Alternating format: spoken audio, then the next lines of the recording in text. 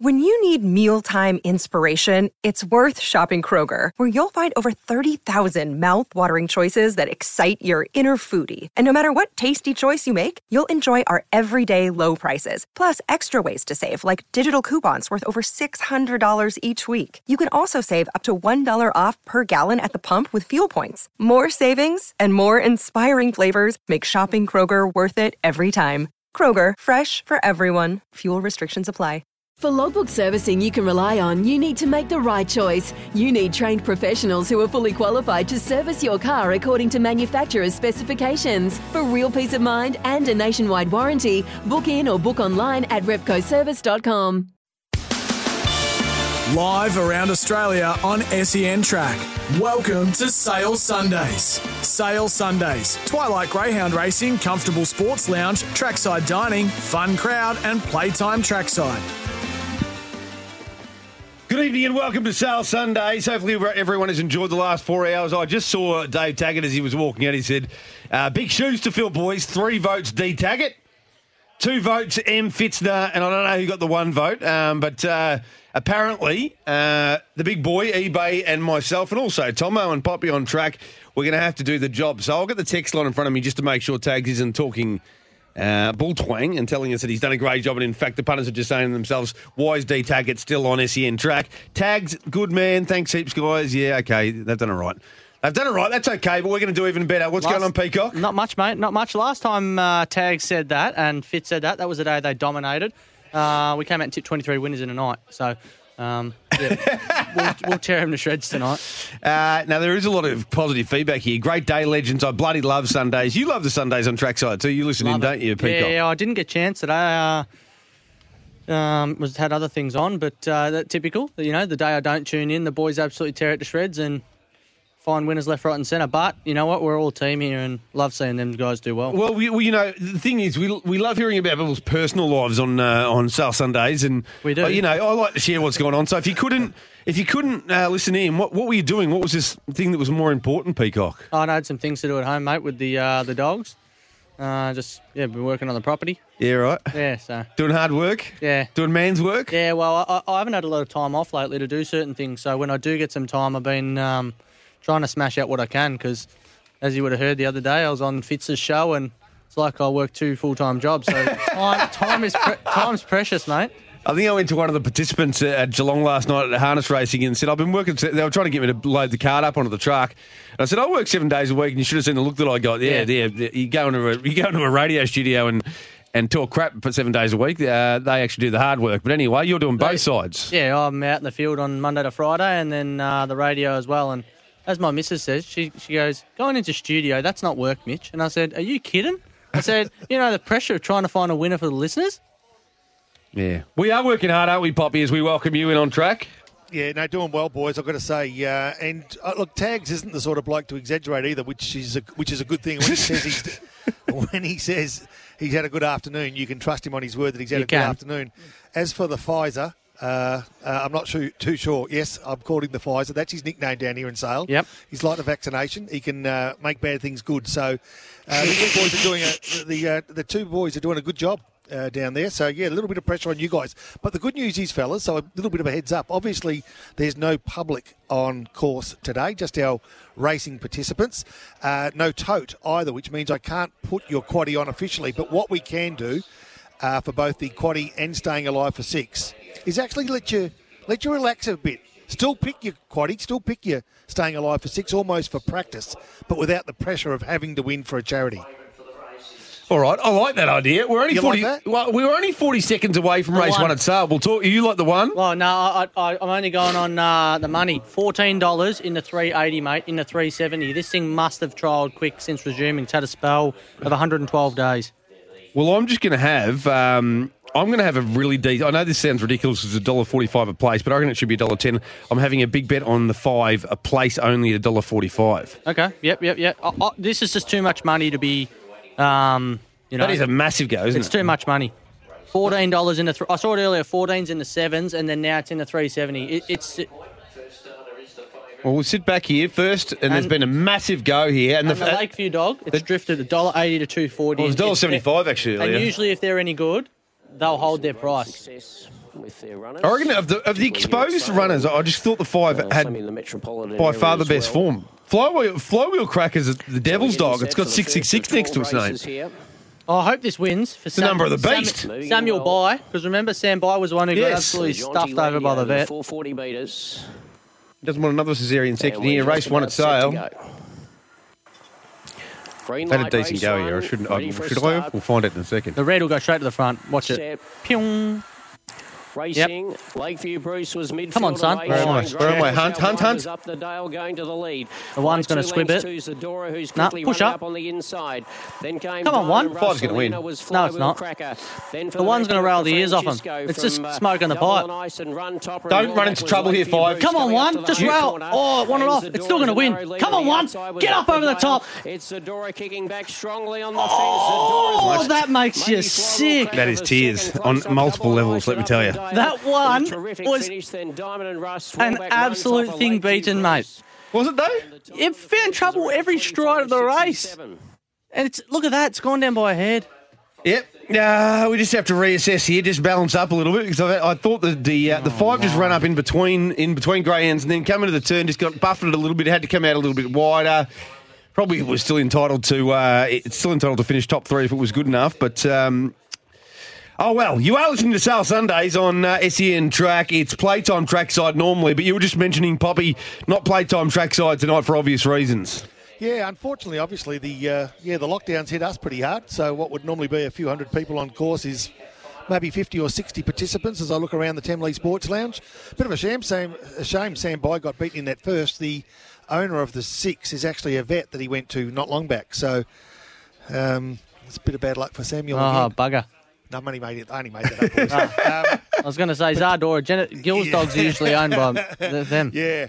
You could probably tell in the background too, boys. We just haven't got the excitement, the oomph of of a normal Sunday night at the Sale Greyhound. So we'll work our way through. Actually, I've got a bit of a treat tonight, boys. After race 2, you know how we normally talk to trainers and or people that are here for their charity nights.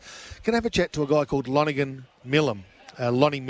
Lonnie was a jockey a number of years ago before suffering a tragic fall and hanging rock. So it's been a long comeback for Lonnie. He actually does our media here on course, takes the photos of winning traders after each race and we put them up on Facebook. But his story's quite unique. So for those who want to find out a bit more about Lonnie Millam, they can do some research, but we'll give you the information straight from the young bloke's mouth. He's a really lovely bloke and loves doing some work around the club, and we love him being around the club, but his story's quite a remarkable one, to be honest.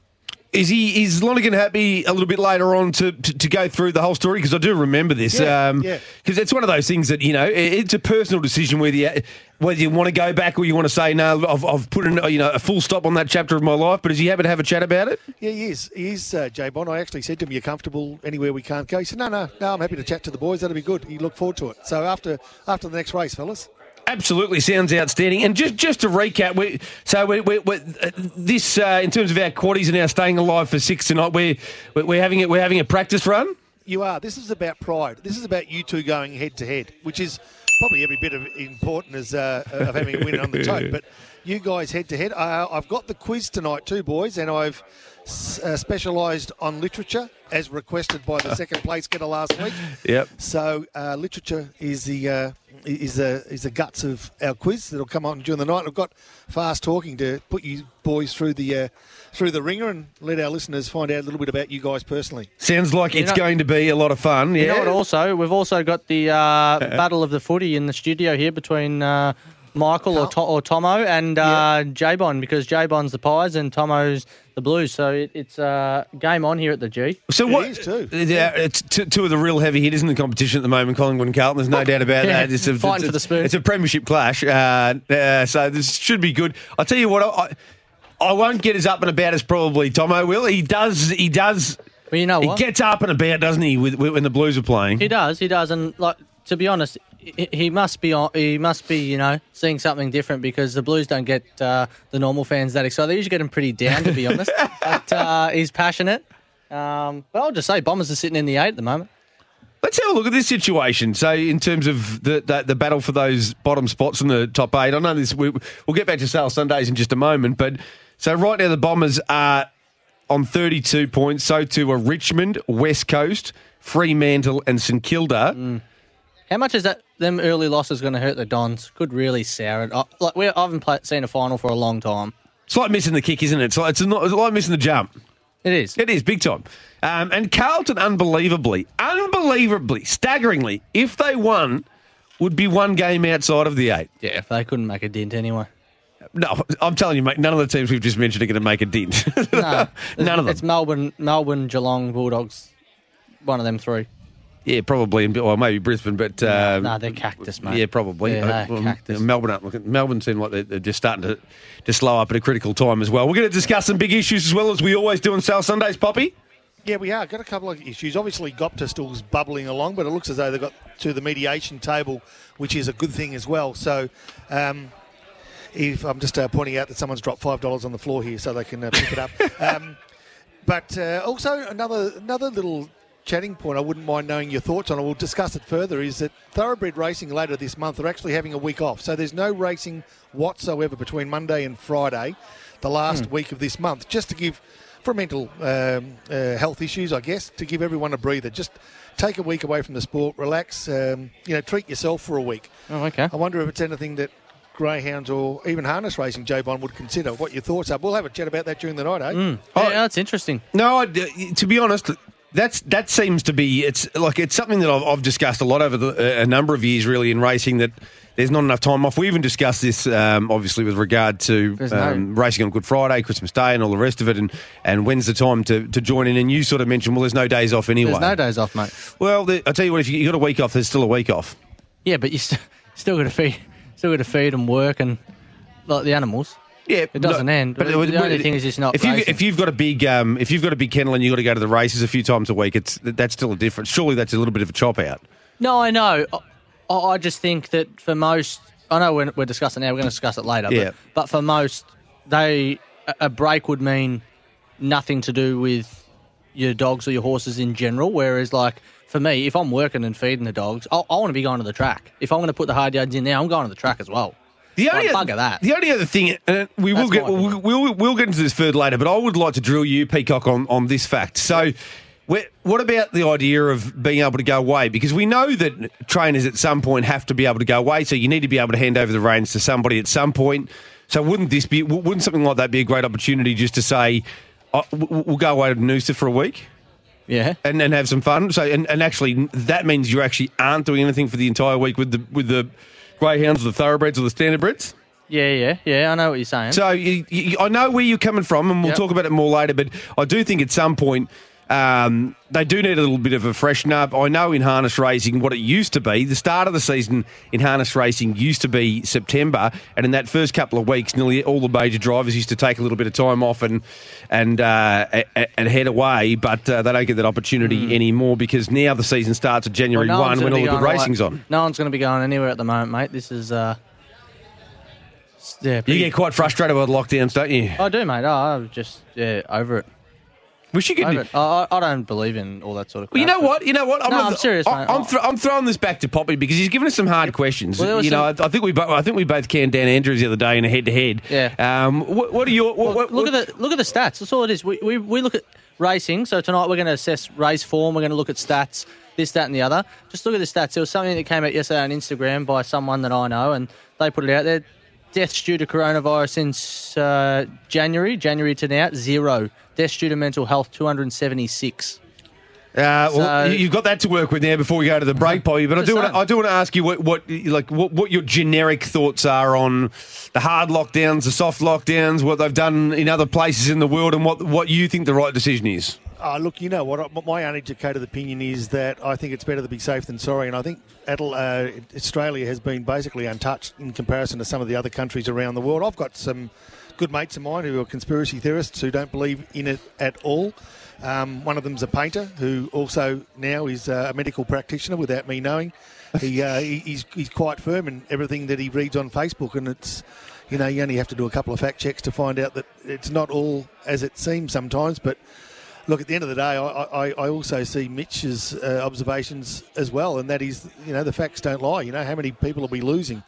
On the surface, it doesn't appear to be too many, and those who we are losing are tend to be very elderly, 80s, 90s. Yeah. And if you can compare that to the sort of numbers that we were traditionally losing through the flu each year, that really shocked me, actually, when you do a bit of a check to see how many people passed away during the flu, it does make you scratch your head. But anyway. What makes me scratch my head is the fact that a lot of these people have underlying things going on other than the old COVID, and they just put it down to it. They just put it down to that. See, this is what I love about Sale Sundays. We can talk about having breaks, and then we can talk about COVID, right? We can talk about everything else. We're going to have a quiz later about literature. Yep. We'll talk about the judicial system in the second hour. I mean, there's so much. That makes it great.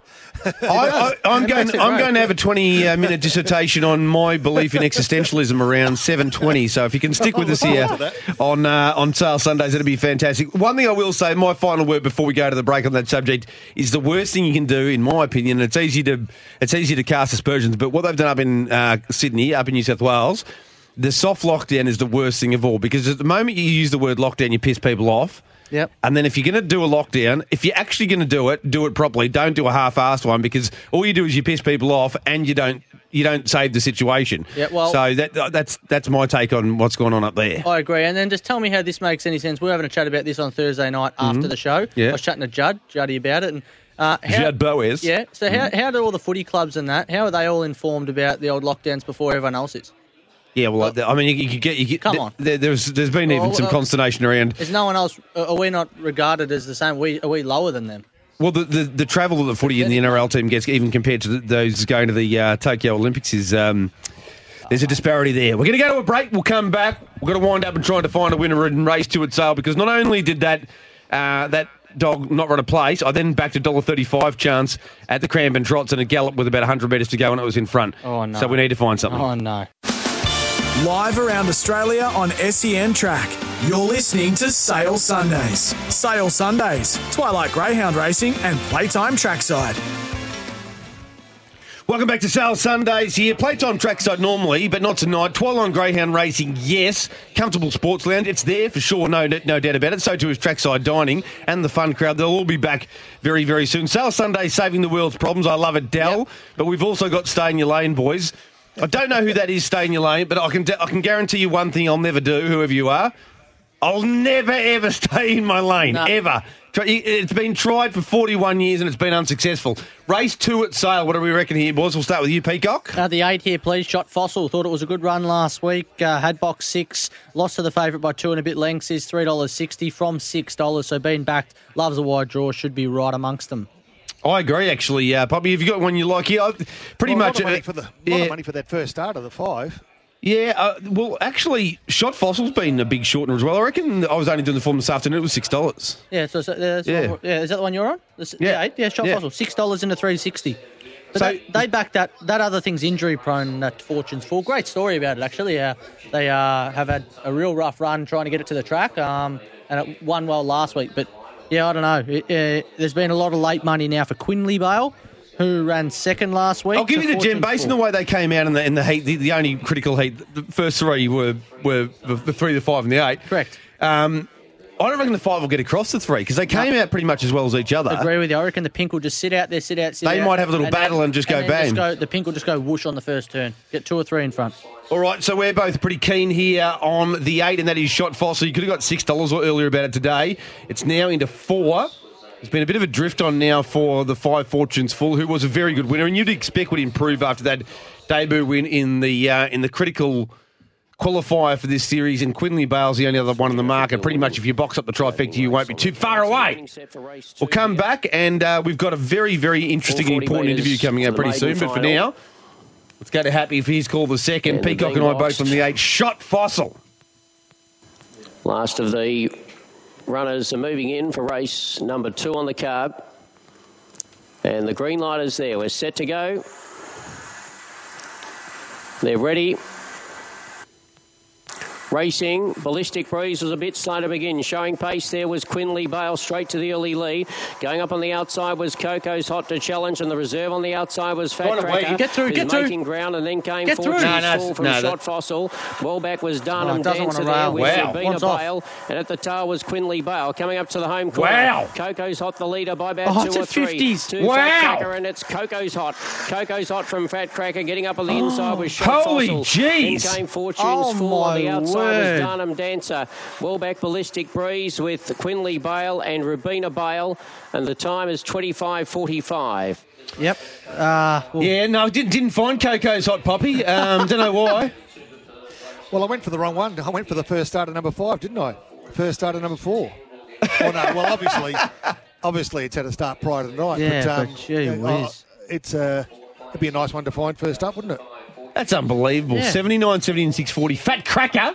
Second. Shot Fossil just it did what we wanted a little bit. It probably didn't begin as quickly as it should have, but then you just sort of hang out there and it decided I'm going to go back to the rail. And I'll tell you what, next time, Shot Fossil, and I know if you can hear me, if you can just bring the greyhound to the microphone, put the cans on. If you're going to go back to the rail, Shot, make sure you can rail hard. Yeah, go back to the rail and didn't want to do it. Yeah, I know. Yeah, don't go. If you're going to do it, do it. Yeah. Unfortunately, that wasn't to be the case. So it's been an ordinary start tonight, and already Tomo's tweeting out, Coco's Hot wins at $80. Thanks heaps, Tomo, but we weren't on it, unfortunately. So well done to anybody who found Coco's Hot, but I dare say very, very, very few did. And right now, Collingwood, I think they might have just gone down by 4 points, as a matter of fact. No, two point margin, we're still up. Have we got our special guest available? Not just yet, exactly. I'm actually just looking out to the track now. He's just waiting for the trainer and winner of that race. He'll take a photo, and so he's probably a couple of minutes away, boys, from joining us. He'll get his photo done, and he'll jog straight up here and have a chat with us. How long Sale been doing that for, Poppy? Gee, he's been here for a few months now. I was doing it for a period of time prior. We've obviously got the on-track photographer who does the winning post, the finishing shots, but Lonergan just likes to get a shot as well of the trainer, and it's just a bit more personal. And obviously, we load them up onto Facebook, and then during the course of the year, there's plenty of publications that want to catch up with a picture of the dog previously. So we've always got a few in our library to pass on. So and the owners and trainers love it, especially on a night like tonight where they can't actually be on track. Yeah, and I think that's the importance of shows like this as well, very much at this time, because you want to be able to get a broadcast somewhere of what's going on at the races, like a proper broadcast, wall to wall. Like we do for Trots Vision, obviously, in harness racing as well.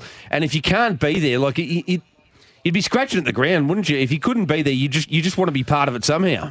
Well, Mitch put it before. He's one of those blokes, and there's plenty around, isn't there, that doesn't like these lockdown causes all sorts of problems for people. And when you're passionate about a greyhound industry, and you're an owner and maybe an owner who's got many interests, you can't get along to the track. You're still supporting the industry. Yeah. You can't get the enjoyment of seeing your dog actually racing, and that's what it's all about. I'll tell you what, in that on the Bunny group chat, Bonners, the amount of blokes in there that say, geez, they can't wait to just get to the track, like get out and, whether it's watch their dog or watch other dogs, like just get out there with a few mates. But yeah, it's real frustrating. And you know what, boys? It was like a footy trip in here on Thursday. Was it Thursday night or Wednesday night? Went into lockdown. I can't remember. I reckon it was Thursday night, wasn't it? Thursday night, yeah. Yeah. Show. I mean, you would have thought that it was New Year's Eve in here on Thursday night, and pretty much the same when we come out of lockdown. You'll think that we've got another New Year's Eve on its way, because people love to make the most of it. One on the way out, and then when we come back in, they're keen to make up for lost time. Yeah, I tell you what does happen, though. Complacency kicks in, doesn't it? Once, in that first big period where we came out of lockdown, what happens is you first come out and you think to yourself, we'll go out to the pub and we'll catch up with guys and everything, and then you drop off again, and then it happens like this and you realise probably should have gone to the track more often, probably should have gone out and caught up with a few mates that you didn't catch up with, because... I mean, I don't want to be the bearer of bad news, but you just never know when these things are around the corner at the moment, because we don't know quite the end of it, do we, Poppy? So if you've got a mate that you haven't caught up with in a while, that during that big lockdown period last year you said you were going to catch up with, as soon as we come out, that's the time to do it. Yeah, you're right. I mean, the old saying, you don't know what you've lost till it's gone, and for us, that little bit of freedom that we take for granted is sorely missed in moments like this. There's no question. I'm actually keeping an eye. I can't even see where Lonnie's gone to now. Tomo's up on his feet in studio here because the Blues are about to hit the lead. You would have thought they were playing in the grand final at the moment, but he's got the sweats. He's got the sweats going. Yeah. He's as red-faced. He's trying to contain himself. And you know what? It's about round 18 and probably not going to make finals, Tomo. I just thought to let you know. No, he doesn't care at the moment. Right now they're playing the old enemy, so he's happy with that. Jack Martin's missed. That is an absolute soda. He has missed. Oh, my. It is 59-59 there. It's all happening on Sale Sundays. You're listening to SEN Track. Pop is quoting Joni Mitchell, not for the first time in the show. We've got Tomo standing up in the studio. Peacock's waving at me because he wants to say something. Yeah, like it's. I want to get our best bets. It's wild. I want to get our best bets out the way. Amiga Dodge. End of the lot. Gamble responsibly, 1-800-898-898, but the lot. Whatever's the responsible lot for you, have it on Amiga Dodge. It was a certainty beaten last week, and they're giving you $2, I reckon. He's your best? Yep. Yours? I can actually see Barry Harper's just about 3 metres away from me, the trainer of Amiga Dodge. So ask him. Just throw the mic at him. Say, Barry. Hey, Baz, how's Amiga Dodge going to go tonight? The boys want to know. Should go all right, he said. Should go okay. Yep. Yeah. That's if you put that into Google Translate, absolute morality. He looks confident. He does look confident, boys. Okay. It was an absolute certainty beaten last week. It's the best dog in the race. I was looking forward to it. Well, we're still going to have what we call the Pride Quaddies tonight, and I'll be having it one out. I can tell you that right now. And you're still getting $2. It is I got two. Bizarre. I got two in that leg, I think. Who's the other one? Jet Lee Rose? Jet Lee Rose. Yeah, good luck. You know what? Actually, Barry Harper's sitting right next door to the Chignals, both Sharon and Jeff, who have got Jet Lee Rose as well in the same race. Hey, Jeff, Sharon, how's Jet Lee Rose going? He's going to run second, apparently, to Amiga Dodge. They've heard it on the radio. Isn't that amazing how the dogs are drawn right next door to each other and so are the trainers? That's amazing.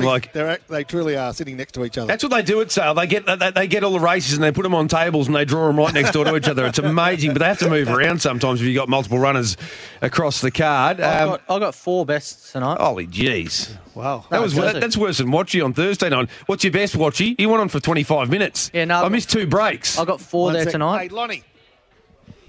Here you go. Sorry, boys. I'm screaming out to Lonnie. You're right. I was having a bit of a walk around. Yeah, so. no, You didn't have to tell us you were screaming at Lonnie there, Poppy. There was good evidence that we had that was happening. We went, hey, Lonnie!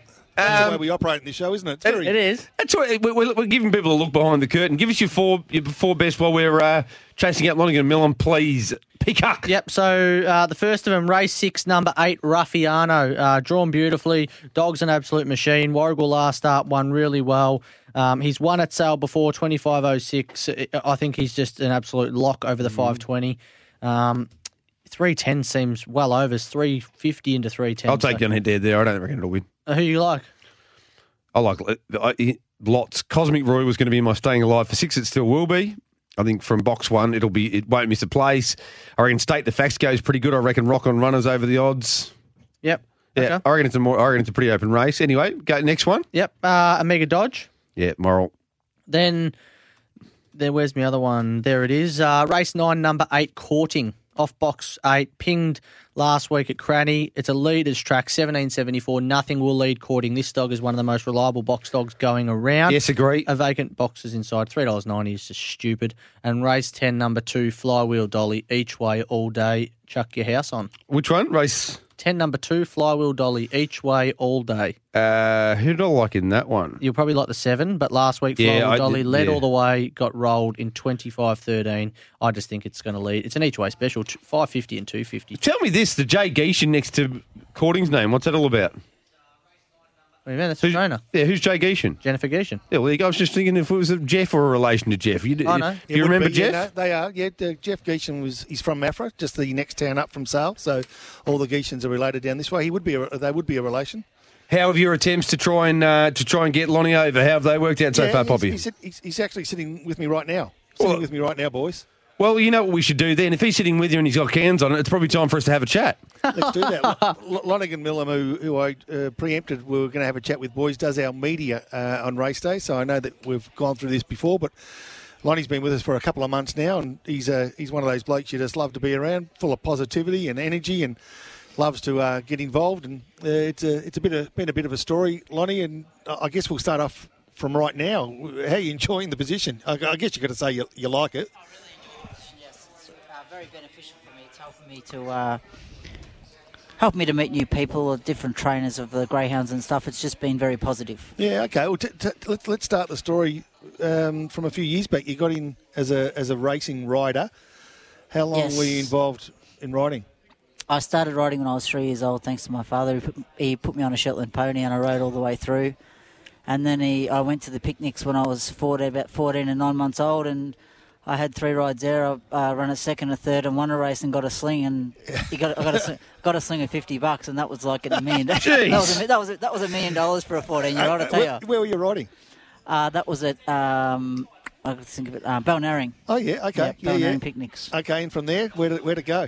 Then I became an apprentice jockey to my father. I was with him for, I think, only 4 months, and I caused interference to a trainer's horse down at Mornington, Mr. Peter Healy's, and he rang up the following day and asked if I would like to go on loan to him, which I did, and I went on loan to him. I was only meant to be a 3-month loan, and then I transferred my indentures over to him. Okay, and what was riding for your dad like? How did your dad go as a trainer? Dad's very good. His horses always went very well. Yeah, okay. And how'd you find? So you walked away from the old man. The old man okay with that? Yeah, the old man was rapt. I got that position. I was actually doing year 11 at school, and I was only 4 months into my year 11, and I went to Catholic College Sale, and they said, "Oh, look, you'll be able to do the rest of year 11 via correspondence." And you did? I did that. Yes. Yeah. Okay. I never actually had to sit any exams, but I just did the work and pass. So yeah, okay. And what about, so you've now emerged yourself in riding at this stage in year 11, so you would have been, popping around 15 or 16, I guess? Yes, 16. I was 16 when I was 15 when I started, and 16 when I moved to Peter Healy's. Okay, and so how many rides were you getting a week at that stage? Ballpark. At least 25. Okay, so more, busy, yeah. More. I was very busy. Well, before my accident, I was on $10,000 a week. Is that right? Minimum. Oh, wow. I was instigated to be. I don't know how good I could have been, but instead of that, I went on to have an accident. So you did. That put me off. And I guess that leads us to that. It was at Hanging Rock. Hanging Rock, yes. Take us through that day. What you can remember that day. I don't actually remember it. I don't remember any of it, only what I've been told. I flew to Hanging Rock that day with my company called Microflight, and then I rode there. I had 3 rides, and it was on my 4th ride at the 600-metre mark. Hanging Rock's race courses are shaped in an oval shape. Hanging Rock is just a tight turning course, and you're always on a turn. And when my fall happened to happen at the 600-metre mark, and the turn is a lot of horses at the races don't actually handle the turn because it's so tight. Mm-hmm. It's what to say. What's that, 45 degrees? Yeah, You get to 600, you get round, you get the 600-metre mark, and you're going around a 45-degree turn. Yeah. And that's why a lot of horses shift in, which, with what happened to me, the horse on my outside shifted in, which caused my horse to bump my horse, caused my horse to touch a horse's heels in front of mine. My horse slipped over, broke its neck, threw me into the ground. I broke my jaw, my neck in 3 places, my back in 4, and suffered a very, very serious acquired brain injury. And I wasn't... Apparently, when I first went to hospital, they wanted to turn my life support off, and if Mum hadn't moved to Melbourne that day, they would have turned it off. Is that right? That's how bad it was. And you spent a lot of time in coma. Yes, up at 6 months. 6 months in a comatose state, 3 months in the Alfred Hospital, and then 3 months in Epworth Rehabilitation Centre in Richmond. And can you? This may sound like a silly question, but can you remember any of that period? No, none whatsoever. None whatsoever. And it would have been testing for your mum and dad, who are a lovely couple who more than testing. It was testing not just for my mum and dad, just for people in general that knew me. They couldn't believe where I was and now they can't believe where I am now. How far more forward I've got. So the journey to where you are now has been a long one, though. Like you come out of a comatose state for 6 months. Yep. When they're suggesting your life support is turned off, the rehabilitation to get back. That's where Epworth Rehabilitation Centre in Richmond come into its own. And after my accident, pretty much nearly any racing person that had any accident, whether it was another jockey or a motorbike rider or a car, they just sent them straight to Epworth because they seen what a decent job they'd done on myself. Yeah, and tell us what a week, a month, a year looked like for you during that period, because it was, I'm guessing, years and years of rehabilitation. It was 23 months. Is that right? Yep. Yeah. Before they let me out of the lunatic asylum. Oh, bang, bang. and off you went. Yes. But in previous conversations, you mentioned you've even picked up things like dancing to help your coordination, your memory. I did that in the past. I did ballroom dancing at Mornington Marshare. I danced at Mornington, I danced at Seaford, and I danced at Frankston. But I competed. I actually got invited to compete at the international dance competition. Yeah. I actually, the people that I can't think of the year it was, 2000, was it 2013, 2012 I think it was. Mm-hmm. Anyway, Dancing with the Stars people actually were judging as well as the English judges that would do it, the judging the Dancing with the Stars in the past. Same people. I danced in front of them. Oh really? I was like, my mum couldn't believe it. She teared up. It was just incredible. Isn't it funny that, and I say funny loosely, but isn't it funny that the twists and turns your life can take? It does. The 1 minute you're flying a private plane to Hanging Rock, the next minute your life's in the balance, and that's right. And then a couple of years down the track, you're dancing in front of some of the most respected judges in the world. Exactly. It's incredible. But you remain this positivity, and I reckon that's an important part of it all. Most definitely. People have got to realise just how lucky they are, just in general, just anybody, to be able to smile and know why you're smiling. Rob. Yeah. That's the best. That's the best thing. That's where I've come from. I had to relearn how to everything, like walk, talk, and just comprehend everything in conversation. A few years ago, I wouldn't be able to sit here and have this conversation properly and remember even what I was going to say. What is this? It was just having trouble processing verbalising your thoughts. Verbalising my thoughts. Yes. Yeah, and look, we were talking before when we opened up the show, talking about the mental anguish some people go through lockdowns. It's tough, people are not, but in comparison to some other predicaments that people could find themselves in, we should just enjoy those moments as best we can. That just shows you the intricacies in life, Rob. It's just you never know what's going to happen. Yeah. And as far as you're concerned now, riding's. Have you ever sat on a horse since? Through my old boss's wife, Mrs. Marilyn Healy, she knew the coach for the Australian Olympic team, Miss Jenny Trail, and I rode in front of her, and she said that I was going okay, and I only actually got to ride three times. I had it every 2 weeks down at Mornington, and I went there, and anyway, I went back for an appointment to see Professor John Oliver, the main brain surgeon that basically he helped save my life and everything else. And I went and sat in front of him and stuff, and said, I said, Professor, I've taken up riding for the disabled. Yes. And he went, and he just, how do I describe it? He just stopped in shock. Mm-hmm. He had the most distressed look on his face. Yes.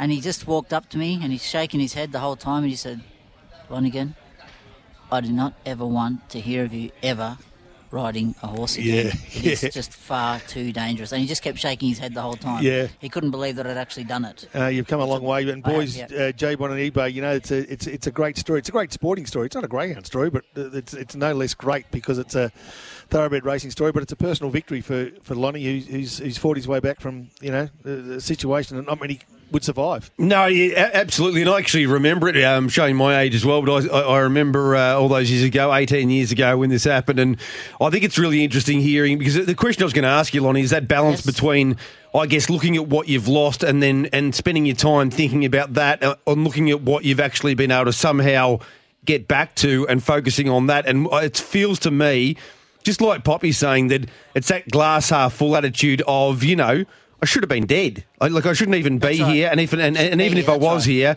I should be totally incapacitated. The fact that I'm at Sale Greyhounds taking photos of winning owners with a smile on my face, having a laugh and a chat. I mean, better people to have a chat with than Poppy, but you take what you can get, So, take what you can get. Exactly. It's glass half full, because you could spend your entire time thinking about what you'd lost, but what's the point of that? Exactly. There's no point to it. You've just got to. You've got to be like the Jamaican bobsled team, mate. Have you ever seen Cool Runnings? Yes. The great John Candy. The great John Candy, when they come from one of the hottest countries in the world, and they compete at Calgary, Canada, in the snow. And Sanka, one of the three, the Sanka Junior and the other guy, anyway, Sanka says to him, "You know what, boys? We just got to rise above it." I did the accents on Thursday. You're overtaking me here, Lonnie. And but that just shows the positivity of the whole movie. Like, to come from such a hot country and compete in the freezing cold in a bobsled thing, and they actually win the gold medal was just. It's just an amazing story. Even if it's not true or whatever, but it's just a well thought up situation.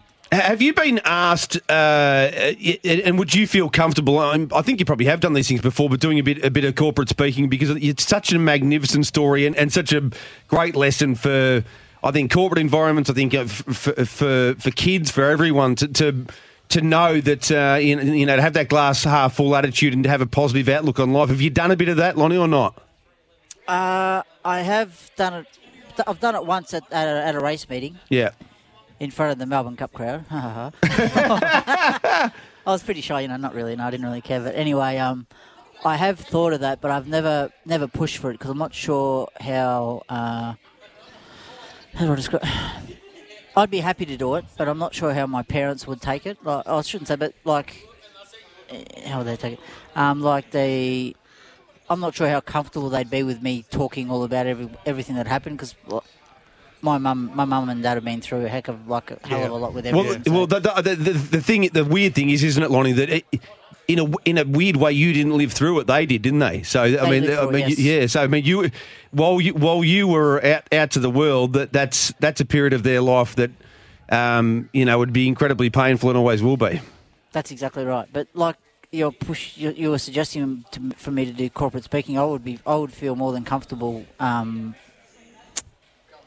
Letting people know that you can be like the Jamaican bobsled team and raise above it. Yeah. Well, all I can say, if anybody's listening to Sale Sundays tonight, I honestly think, and Poppy, I think you'd agree that Lonnie would be great doing that. I mean, I'm not saying go out and push yourself and hit the circuit hardcore or whatever but going out and even speaking to social groups, to schools, to anybody, and giving this message, because it's something.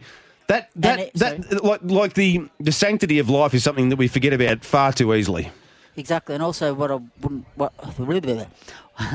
wouldn't mind maybe doing too would be maybe to speak to parents where they've got people in the hospitals, or not just parents, but uncles and aunts, like people that are doing it hard with people that have actually had accidents and are in bad states. Yeah, 100%. I think you'd do a magnificent job. Tomo, just sit down. The Blues are going to win, mate. I'll get it. All right. You know just what? Sit down. Tomo was actually just surprised that Harry Mackay kicked the goal from a drop punt. Because he usually bananas everything. Hey, Lonnie, it's been an amazing chat, mate, and very great, not reliving the story, but just hearing your great positive attitude. So we appreciate you joining us. Thank you very much for having me on. Have a great night. We will. Appreciate it. We've already started having a great night and we will continue to. Only 4 minutes away. We've got to go to a break right now, but we've got to give tips for race 3 and try and get back. What are your thoughts here, Thank Peacock? You so much. Thanks, Lonnie. Hard race, this. This is...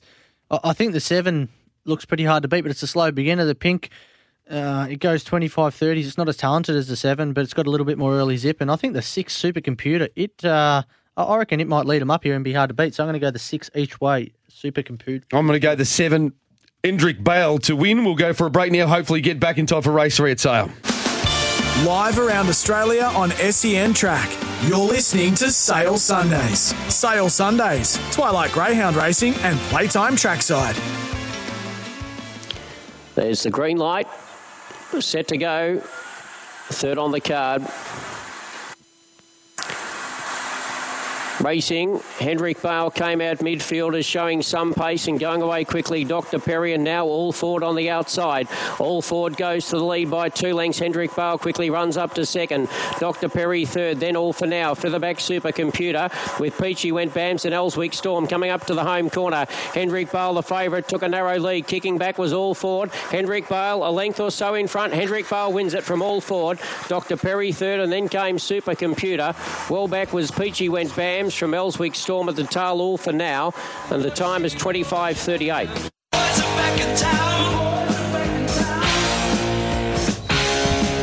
The Bond is back in town. Bond is back in town. And we've got a text in there. I went to school with Lottigan. Great fella. Great to hear from him. And that's Dallas from Camberwell. He just oozes positivity and everything, particularly this time in life, Poppy. Could we ever need it more? Yeah, no, that's right, exactly. I was just having a chat to Lonnie, actually, continue on our conversation off air. Yeah, look, he's just a likeable bloke, and I said, I've really never thought that much about doing guest speaking, but it's something that maybe, he's a natural, and it's a great story, and we only scratched the surface there, but there's so much more to it, especially the rehabilitation he went through, given that he was in a comatose state for, as he said, I think 6 months, and it was a long journey back, and as I say, I found it interesting and inspiring to talk to him. But there's a lot more to it. Well, Poppy, there's a lot of shit hanging that goes on in this show, and so certainly I direct some of it in your direction. But I would nearly think, and not to put extra pressure on him, but I think you'd nearly be a perfect person if he wanted to do a public speaking engagement here and there, just to sit down with him and give him a bit of coaching, because he sounds like the confidence that he's gotten from the achievements that he's already been able to make to get himself back where he is. Mm-hmm. He can tell he's still got.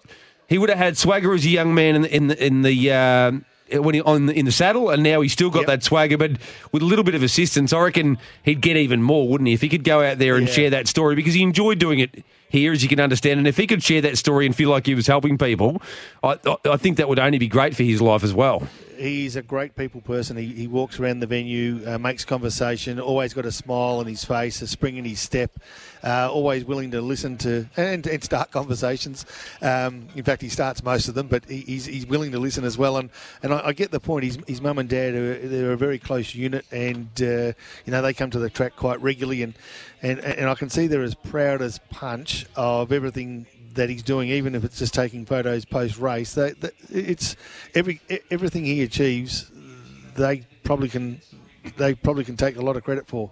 Yep, absolutely, no doubt about it. And we can't possibly fathom the experience his parents went through at the time when Lonnie was in a coma for 6 months. We've got a breaking tweet from, who's this bloke? Jared Waitley. Sorry, I did not. I only recognised. I thought I was the only bloke who worked here. Anyway, Chaos ahead of Sydney. I used to work with Jared. Did you really? You've worked with them all, haven't you, Poppy? No, I was at Network 10 in Adelaide as a footy reporter when Jared, he was the number one man. Jared Waitley was with Network 10 in Melbourne as their number one footy. In fact, he was with Hutchie and Anthony Mithen, I think, from memory. So they had a great footy team. So let's have a look. I'm struggling. Okay, Chaos ahead of Sydney Derby. 9 Giants and 6 Swans players and staff. Now, Tier 2 from rugby must isolate immediately. Can't participate in game. Matches proceeding. Updated teams required. Holy jeez. Spaghettio. Unfortunately, that sounds not ideal, doesn't it? Yeah. And it's part of you thinks probably it's pretty amazing this sort of thing hasn't probably happened at some stage before. Yeah, look, and to be perfectly honest, I'm quite surprised it hasn't even happened within greyhound racing. I mean, we've got many hundreds of participants travelling to many different venues all over the state, haven't we, eBay? And, the fact that we've been able to avoid it's probably a credit to GRV and the participants for the processes they've put in place to make the venues and the race nights as safe as possible. Yeah, it's they've done a fantastic job, and it's one of those things that when you go to the track, there is a lot of mingling going on, as we do here. You get to go and sit at tables amongst others and have a chat. And I think we're pretty lucky that we've still been able to go ahead and do what we love, and especially the trainers out there that do the hard yards. I said I don't really have to go to the track, but that can be the only downfall, I suppose, that the owners haven't had the luxury of going to the track. But we still get to see our dogs go around, which is pretty important. There was a weird. I know it's a very hard time for owners. There was a weird one, I reckon, coming out of the last lockdown where owners couldn't attend the race. I'm talking harness racing here, but I think it was across a few codes, all 3 codes, if not thoroughbred and harness racing at least. So owners weren't allowed to come to the track, but they were allowed to go and visit their horses at their stables, and I couldn't quite get my head around that. I thought to myself, if the participants are sacrosanct, which they're supposed to be, then, and I know it's hard on the owners, but just during that period, just keep away from the participants, if you know what I mean, Poppy, because at the end of the day, it only takes one, and that's it. The game in a certain region could be locked down, or in an entire state could be locked down, and then the revenue of everyone goes arse up. So it's not worth the risk. And I know it's tough, but we all have to make compromises and sacrifices at the minute. Yeah, and I think, a lot of the ways it's been clunky simply because people aren't 100% sure what processes they should be putting in place. It's a bit of guesswork, and you see the difference between state to state. What they believe should be done in certain situations varies from state to state. In fact, half the time, to be quite frank, unless you look it up, right at the moment, it's hard to know what you should be doing and shouldn't be doing on a day-to-day basis. So, look, it's been a tough old journey, and you get the feeling we still got a little way to go. That's because we don't know what to believe either. In all seriousness, yeah. like, you wouldn't know what to believe. No, I think... How hard is it to know what to do when you don't know what to believe? Like, seriously, because it changes like the weather. Well, to be... I'm being serious, and I'm not one of those skeptics, goes, it's all just a load of garbage and this and that. It's all made up and this. But I just tune out of all that crap. I just tune out of I don't watch any news, none of it. Well, I said I was going to save my existentialist editorial for 720, but... So the thing is, I reckon one thing probably that people have probably realised, and I reckon eBay might be in this category as well, the Peacock, is that so when you're trying to work out all the language and the information here, and you realise how difficult it is, it probably reminds you that this is not the only area of life where you're getting probably fed some crap at times, and it's probably made people realise more than ever before that a lot of the information we get about a lot of the things you've really got to sift through it. From a personal perspective and point of view, because it doesn't matter nearly whatever subject you're going to bring up. There's 1,000 different opinions on just about everything. You're 100% right. I guess at the end of the day, I trust medical practitioners and what they say. So if you're unsure, go to your medical practitioner and take his advice. A lot of people are unsure about taking the jab, for instance, and I've had the flu jab. I couldn't tell you what's in it. In fact, I've been prescribed things for a million times over my journey from the doctor, and I don't go, what's in it? I just trust that what he's telling me is suitable for me. I guess the other flip side of that is that we haven't had the time to trial the consequences of something like these jabs, and I take that on board as well. But, I think eBay's sort of alluding to the fact that, hey, listen, is this virus as bad as what it is? Because, no, I don't reckon it is. No, and I sort of kick back and say, when you try to work out why would they be doing what they're doing, I don't know what the reason would be. Well, I think the amazing thing is there's three of us here hosting the show, and we're all on different, like we all fulfil different parts of the spectrum. It's like tipping dogs in that's right. Poppy's 100% in the corner of the medical practitioners and the epidemiologists. You're saying I don't believe. Well, I don't know what to believe. You don't know what to believe, but all I'm saying, and I'm somewhere in between. Yeah, but at the way it's going at the moment, that this is going to drag on for another 5 years. Seriously, because it just seems like it's just never ending. We get out of it, we get back in it, we get back out of it, get back in, and like just some of the things that they put in place. Like, why?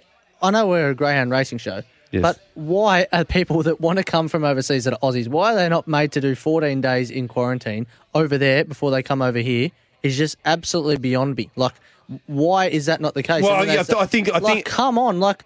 I think it's exposing, again, in a microcosm, what is happening now is exposing bigger issues. So what we know that money and power and influence rules the world, and we're getting a nice acute look at it now. With you're talking about the footy teams, you're talking about the NRL. If you've got power and influence and political clout, and you can probably why the racing's still going ahead as well, and racing alcohol shops, racing is incredibly powerful, but racing's power also exists because of the number of people purely that.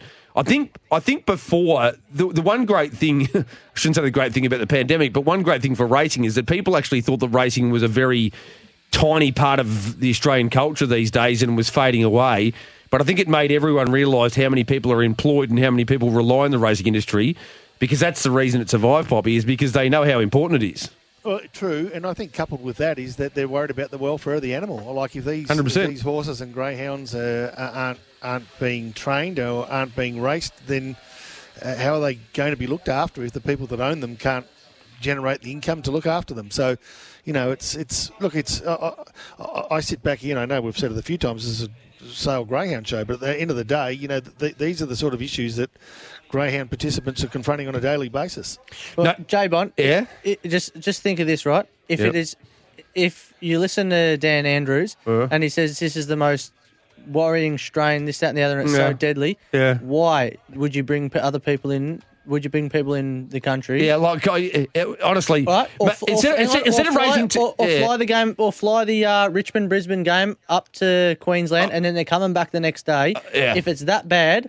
Why are we? I'll be honest with you, Peacock. We don't need to do Racing Tales of the Turf later on tonight. I'd be able to sit back and discuss this for 5 hours and we wouldn't even touch the side. So there's a lot going on. The only thing I will say, the last word before we go to the break, is that I've had a lot of people over my life ill in hospital, and I've been in hospital environments far more than I would like to have been. And the number of times I have corrected medical professionals on things that they felt 100% sure of because you've got close contact with the actual patient that you're dealing with, you realise they are anything but infallible. We'll go to the break now, come back. Sale Sundays, Twilight Greyhound Racing, Comfortable Sports Lounge, Trackside Dining, Fun Crowd, and Playtime Trackside. We'll get Poppy's best bet when we come back from the break. Live around Australia on SEN Track. You're listening to Sale Sundays. Sale Sundays, Twilight Greyhound Racing and Playtime Trackside. Welcome back to a little show we call Debating the Disease. No, Sale Sundays. Sale Sundays right here at SEN Track. We're having stacks of fun. There's a few texts coming in. Lockie says, come on, Mitch, look at Malaysia, India and Europe. The disease is putrid. Yeah. Jake the Snake's wondering when the next race is if we're debating the jab. And then there's Jason said, boys, have a great night, Jason. And I thought he was talking about me, but he's just saying his name's Jason. So he wants us all to have a great night. You know what? Let's give a couple of tips coming out here. There's a couple of really good races on tonight at Gawler as well. Yep. The next race is the 2021 Gawler Produce Consolation, and this is a really, really good race. Your favourite is box 2, and that being Victor Kurt, who went down last week. I don't know how he's $2.50, but I think we can find something to beat him, mate. And who is that? I think the 6, Crazy Diva, each way, $5 and $1.70. It's you. It's named after you. It is. Yep. Crazy Diva. Yep, it can beat it. It is. So, and then we're going to try and find something at sale to knock off the fave. By the way, we'll get Poppy's best bet in a minute. The quaddies, play it, Tomo, do it. The quaddies are available now on the Quaddie app from both Peacock and myself, and we'll just read through them. You can go to the Quaddie app, of course, and catch up. Yeah, see, that's the first one I was aware of. I've gone 1, 3 and 8 into 1, 2, 3, 4, 6 and 8 into 6. Into 1, 3, 4, 6 and 7. I've played quite wide only because I've got that one out in third leg with Amiga Dodge. It'll cost you $90 for 100%. Peacock? I've got 3, 6 and 8 in the first leg, 4 and 8 in the second leg, 6 and 7 in the third leg, and field in the last leg. That's $96 for 100%. Who is your best of the night, Popolenko? Actually comes up in the next race, boys. I don't mind the number 1 dog here in race 4. Yep. It just so happens that the table that I was speaking of before, where Harpers and Chignals and even the lovely Yvonne Andrews, who had the huge winner in race 2, sitting at that table, and I've got a sense that we might get a few winners from that table as well. In fact, the Whelans have just joined the table as well, boys. So they've got the favourite, haven't they, in the next one, Lakeview Bonnie. But I reckon Alfred team is pretty confident. He hustle hard, gets Hugs a run, and Lakeview Bonnie might go right as he comes out of the box and cause a little bit of trouble, and he'll be off and gone. That's the plan, they think, anyway. I reckon it's a good exotic betting race. I don't normally play. I play a lot of exotics in harness racing, not as many in greyhound racing. You can normally just pick one and go, I'm happy to have a bet here. But I thought outside the 1, 2, 4 and 6, that's your trifecta is definitely there, and I don't think 4 can possibly win. So it's basically, I reckon if you have nearly 1, 2 and 6 to beat 1, 2 and 6 to beat 1, 2, 4 and 6, you're not going to miss by too far, Peacock. In the next? Yes. You said you reckon the 4 can't win. Is that what you said? I reckon the 4 is the only other one that I'd be including. So I'm ruling out the 3, the 7 and the 8 altogether. Yeah, okay. Right? Yeah, no, I'm taking the 4 in the next. Oh, yeah? Yep. Well, a box trifecta 1, 2, 4 and 6, or maybe... Yeah, I'd leave the 6 out. I might throw it up a little bit higher than Buster Giblet, the Giblet, and throw it into second. Actually, no, I'd leave the 6 in because, sorry, the 4's a mad railer. Poppy, did you say you reckon the 2 is a wide runner? Is that right? Well, that was the suggestion. Last week it absolutely almost went through the rail. That was my concern. It did, I know. It did. Hustle Hard's hoping that he jumps and gets a break on it. Okay, because I reckon, I dead set reckon that Buster Giblet is ridiculous overs here at 11. First go last week's gone 25.09. He's mad for the fence. He'll be slow out, but he'll find the fence and rail up underneath. And you know what we say at sale, we want to be on the rail, and I reckon there could be a bit of trouble in the 1, 2 and the 6. I don't know if it can get across. Gawler's underway, the third event of the program. Matty Field liked the 4 here. No, I was on the 6. You're on the 6? Each way. See, they seem like they're going up and down in the one spot. Yeah, look at it. It's one on here. It's running on heels. It's gone. It's cactus. Shot to bits. All of them? Gone Yeah. Cactus and Shot to Yeah, Bits? 6 is Cactus. That's horrible. 2's going to hold on. The 8's rattled late and the 2 has definitely won. That would be a good name for a dog, wouldn't it? What's that? Gone, Cactus, Shot to Bits. Well, Shot to Bits was the name of a greyhound, and he broke the Bendigo track record first ever start. What is it? 27.69. He was an absolute machine. Do you know what is the maximum number of characters you're allowed to have? 18. 18? Gone.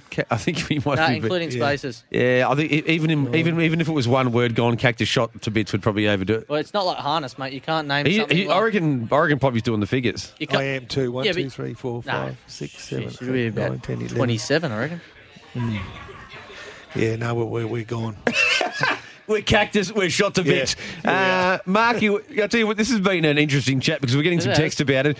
I didn't believe in COVID. Next door neighbour got it, went on the Ruby Princess. He spent 2 months in ICU. When he came home, he could not walk 2 metres without having to sit down.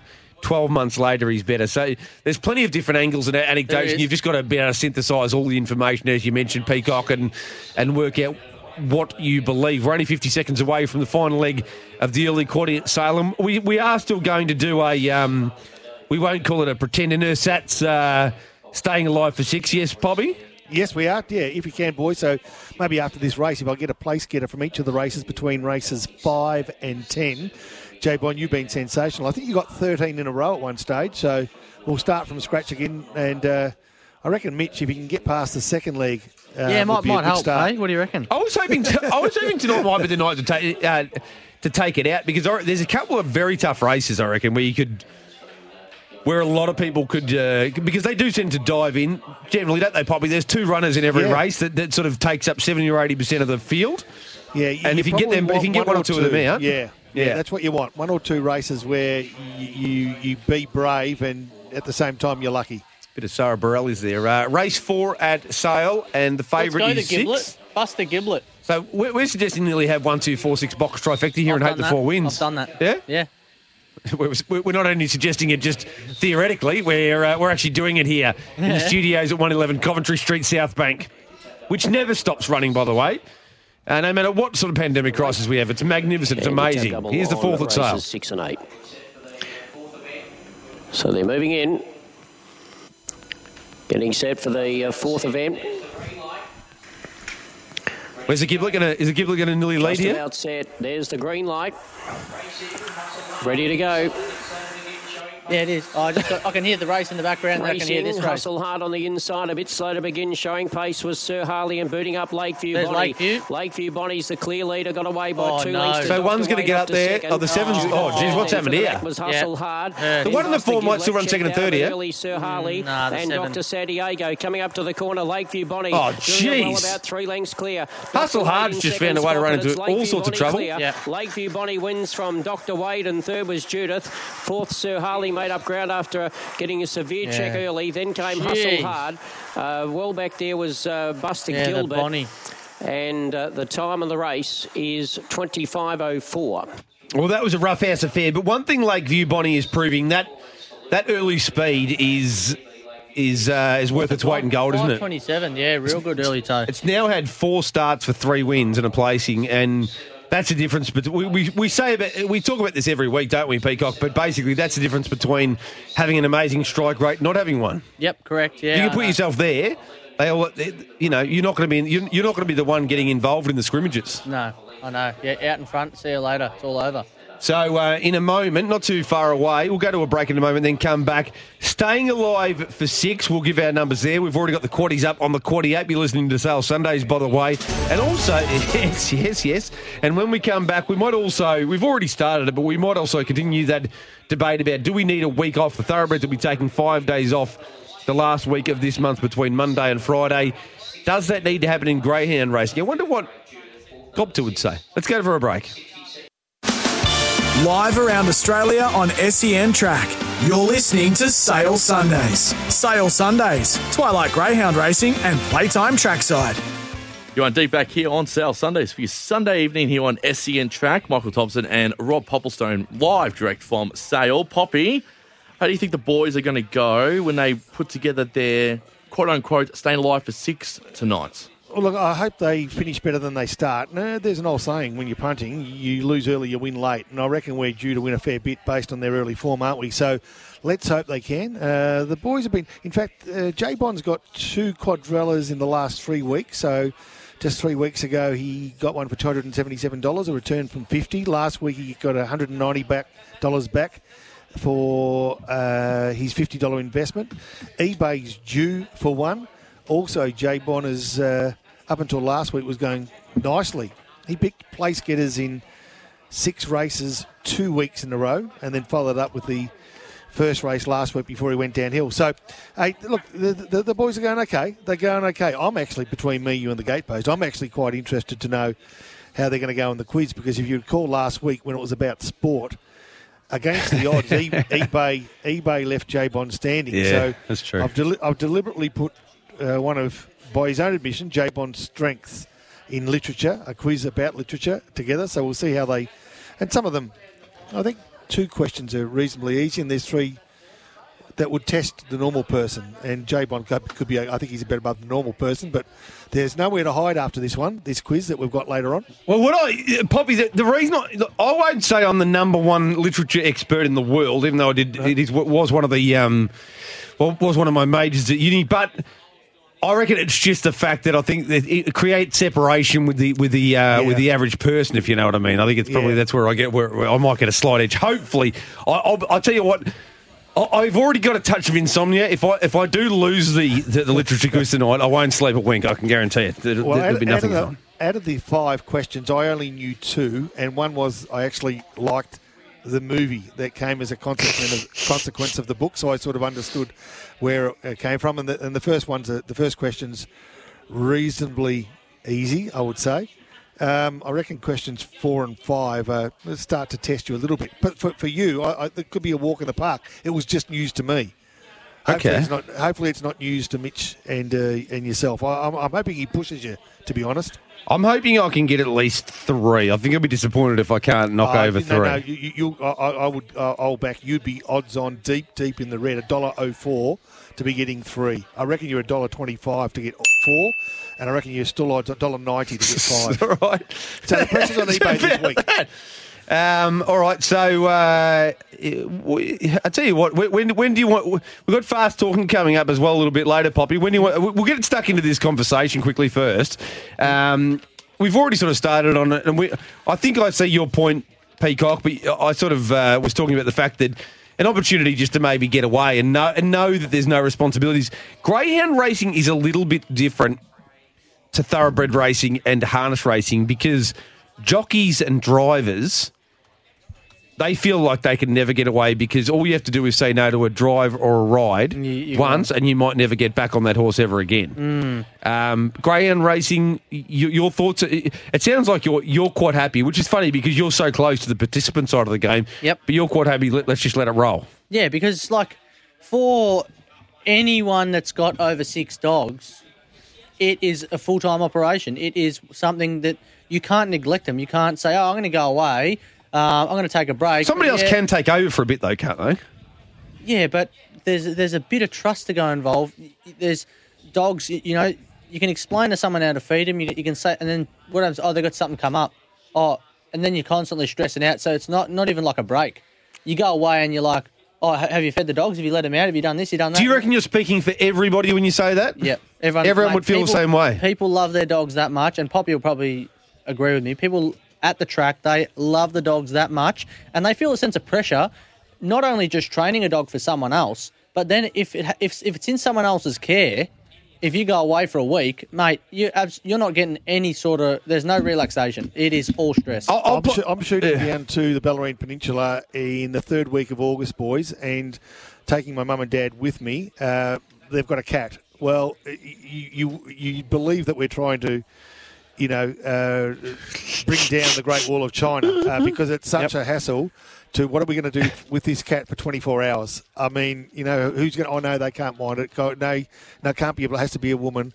Do you know someone who, truly? I can't believe this stuff, to be honest. This is no word of a lie, J-Bond. Yeah. I went away to Bali with the family, and my parents had booked it, and they said, this is the only time we're going to get away between your brother, your sister, myself, and then mum and dad. And I said, who's going to do the dogs? We had 25 dogs at home at the time, and a mate down the road who just owned a share in one of them. I got him to come around every day and feed the dogs, and he couldn't put him in the galloping yards because they jump on him, they'd come flying out the kennels, just didn't know the personalities of every dog. Yeah. So he just had to get him and just put him in the empty yards, just so they didn't even get that sense of galloping.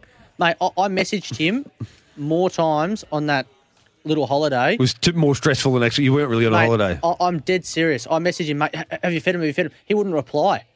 And then all of a sudden, later on in the day, he'd go, oh, yeah, mate, all good, it's all done. And then you're like, oh, all right, well, but, mate, honestly, I'm telling you, they do not relax one bit. I'm just going to play devil's advocate on this for a second, okay?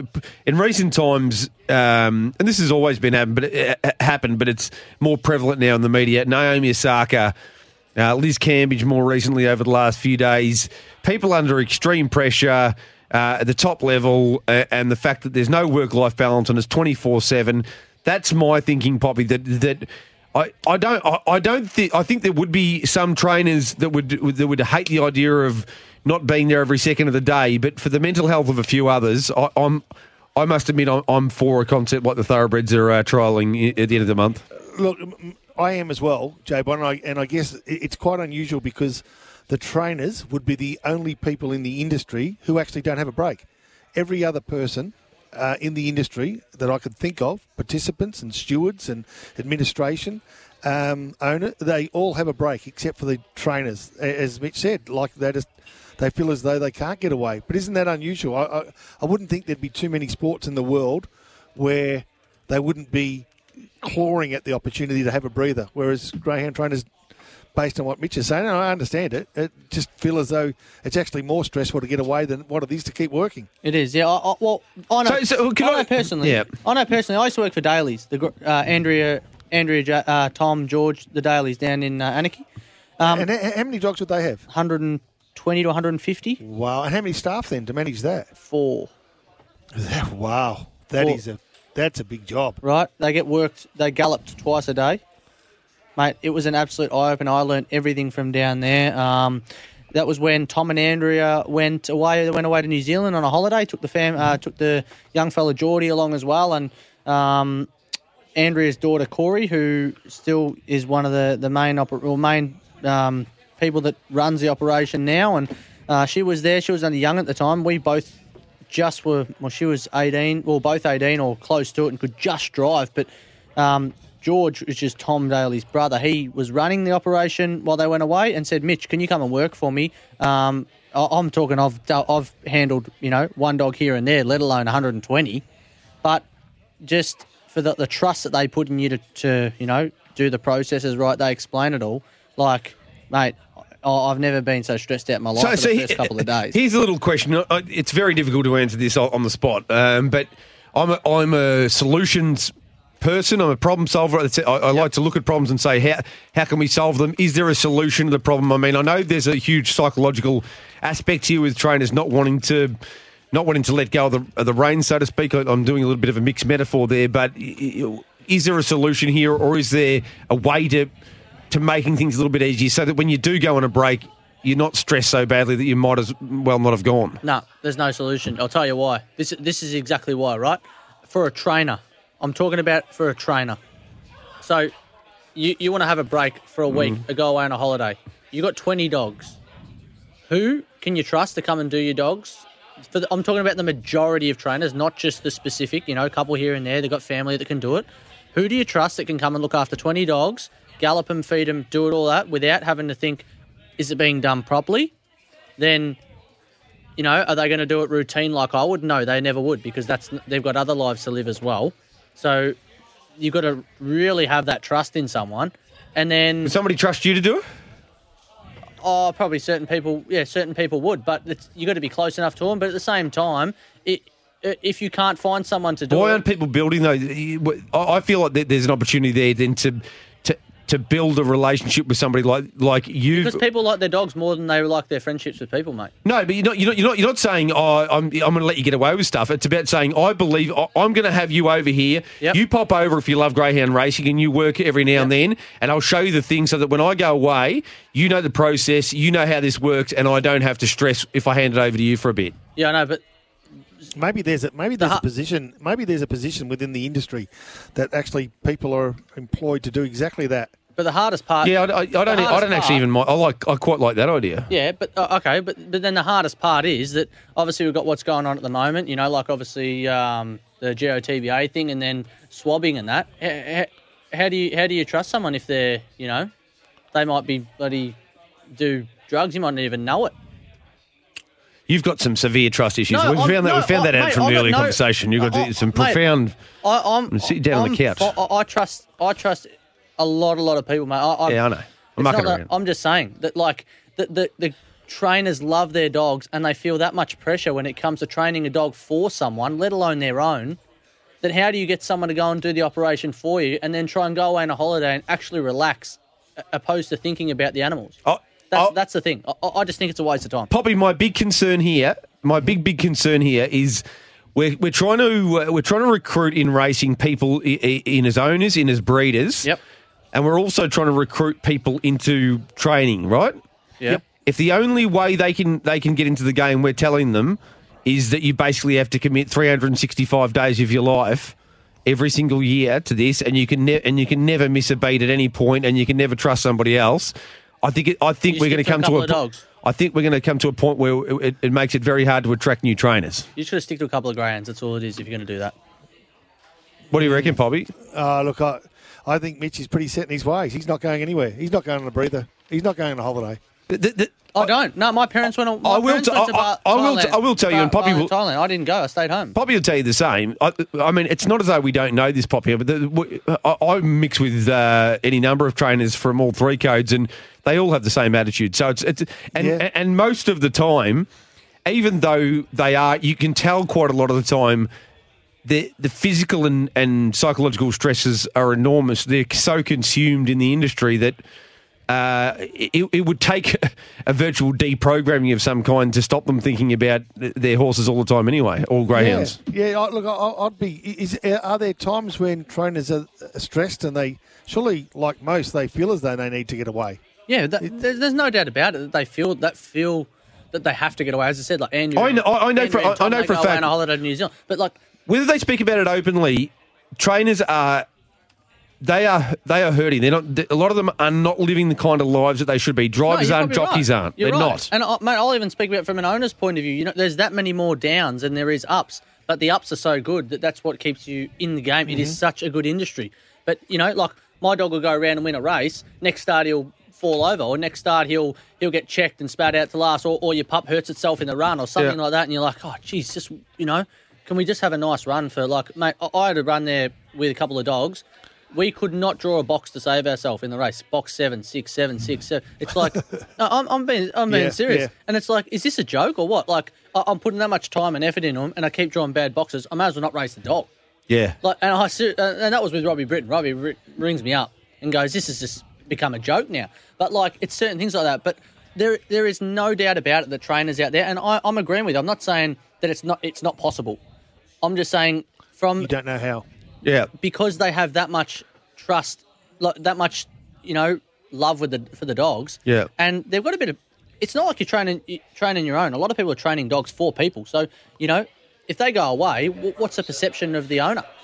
Hey, boys, I hate to interrupt, but I need your place getters in each of the next 6 races. Yep. You want to go? I'll go first because I've got mine lined up here. Go for it, It goes a little like this, a little less conversation, a little more action. Bon, what are you doing here, mate? 3. Yes. 1. Yes. 6. Mm-hmm. 6. Yes. 8. Oh, you didn't have 8 in the last... Oh, yeah, that's right. Race 9, number 8. Yep. 7. 7. Okay. eBay? 3. Yes. 8. Yes. 6. Mm-hmm. Who was I on this one? 4. Mm-hmm. 8 for courting. And then the last leg, the 2. Okay, done. Let's see how you go. 30 seconds away. In this race, Steps up to 520 here, Wigram, Wigram Road, but yep. I reckon it's a 1. Blows them away. I thought the major danger was not, in fact, the 8, but was probably 1, General Kalinda. 6 was the danger for me, Bernadette. You love Bernadette. You love Bernadette. Yeah, we've all recognised loves it. Bernadette. Yeah, This is like Bernadette. Sales a leaders track. If you get out, Peacock you know, and Bernadette up a tree. The Kissing, these two. My missus' middle name's Bernadette. Yeah, well, I mean, there's just no doubt. It's like when you're at a bar and you're pretending, no, I don't like that girl.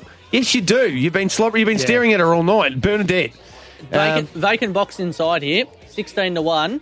It could be the quaddie value, I'm telling you right now. What we did at Wigram Road has been racing at 440 mostly and 460s and these kind of things, but isn't typically a blazing beginner. That's the question. Has to balance up and try and drive forward, yeah? No, that's against quicker beginners, though. As they step up in trip, they begin slower. Yeah. Here we go. 440 metres the trip. And I want the 6. I've left the 6 out of all my green light quaddies. is on. We're set to go. Yeah, well. My ones that I've had. Ready for a start. I'll blow up deluxe, actually, after the start of the night. Away they go. General Kalinda on the inside. Oh, 6 is Came out gone. Pretty well. Showing pace on the outside was Bernadette. Bernadette goes to the Wigram's got it. Yeah, Going Wigram's up strong. to second there was Wigram Road, the favourite to challenge, and then Variations in a pretty good spot.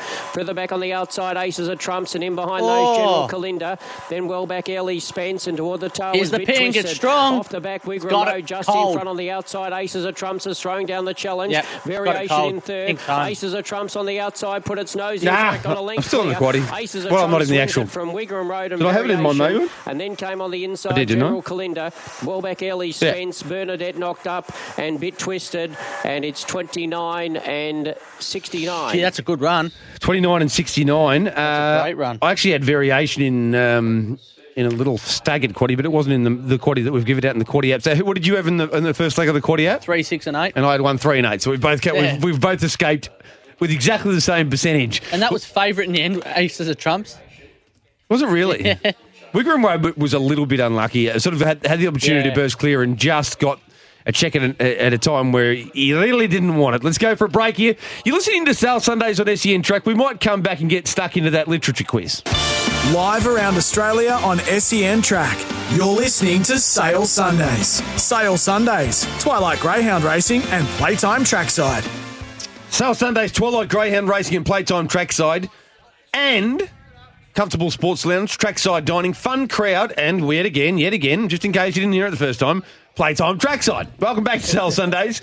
You're listening to SEN Track here. It is Tomo pushing the buttons and making sure that nobody hears what we're saying off air. We've got Peacock, we've got myself, J-Bon, and also Poppy on track. Last word I've got to say about this, the previous issue we were discussing, if you're in a normal organisation, they make you take 4 weeks off a year. Yep. They make you take 4 weeks off a year. Mm-hmm. And don't worry, I've been up to over 20 weeks in the bank sometimes, and they'll come to your house with firearms because they'll say, you've got to take some time off because as an organisation, we're going to get screwed here if you don't take some time off. So we just have to recognise the unique, weird nature of racing that every other regulated industry in the world makes you take 4 weeks off a year, and that doesn't happen in racing. But that's the final word on that one. Poppy, have you got this magnificent literature quiz? Yeah, I have actually. I've got a couple of just little snippets of news too because Traralgon Greyhound Club you recall last week we spoke to the GM, Steve Clark, about the open day, the participant day they were having tomorrow. That's obviously been canned just for the moment because of COVID. So that was a bit unfortunate because there was a lot of people that were wanting to go down and have a look at what they might do. Also, I read with interest GRV in conjunction with Greyhound Clubs Victoria is announcing a review into the harrowing practices undertaken at clubs across Victoria. So that'll be interesting what comes of that, eBay, out of the blue. Hey, what about this snippet? You'll be able to tell us a little bit about this. Victorian breeder and trainer Ray Hennis admits he was in a bit of a rush when Speedy Evie finally came on season after an 18-month wait, but his decision to use superstar Tommy Shelby for her first mating has been a bonus. This week, Speedy Evie whelped 5 dogs and 2 bitches. The first led aside by Tommy Shelby, who we know is a Group 1 champ. What do you think? I know Ray personally. I know him really well, actually. He's trained a couple of dogs for me. I've bred a litter and he whelped them down. He's actually whelped about 3 of my litters down. So fantastic bloke, knows his stuff. Always had great success with whichever sires he's gone to. He's one of the most interesting people when it comes to breeding because he'd probably agree that whenever he goes to the more high-profile size, your Barcia Bale, Fernando Bale, etc., he doesn't get the results that he does going to those sort of first-time, up-and-coming size, the Zipping Garths, the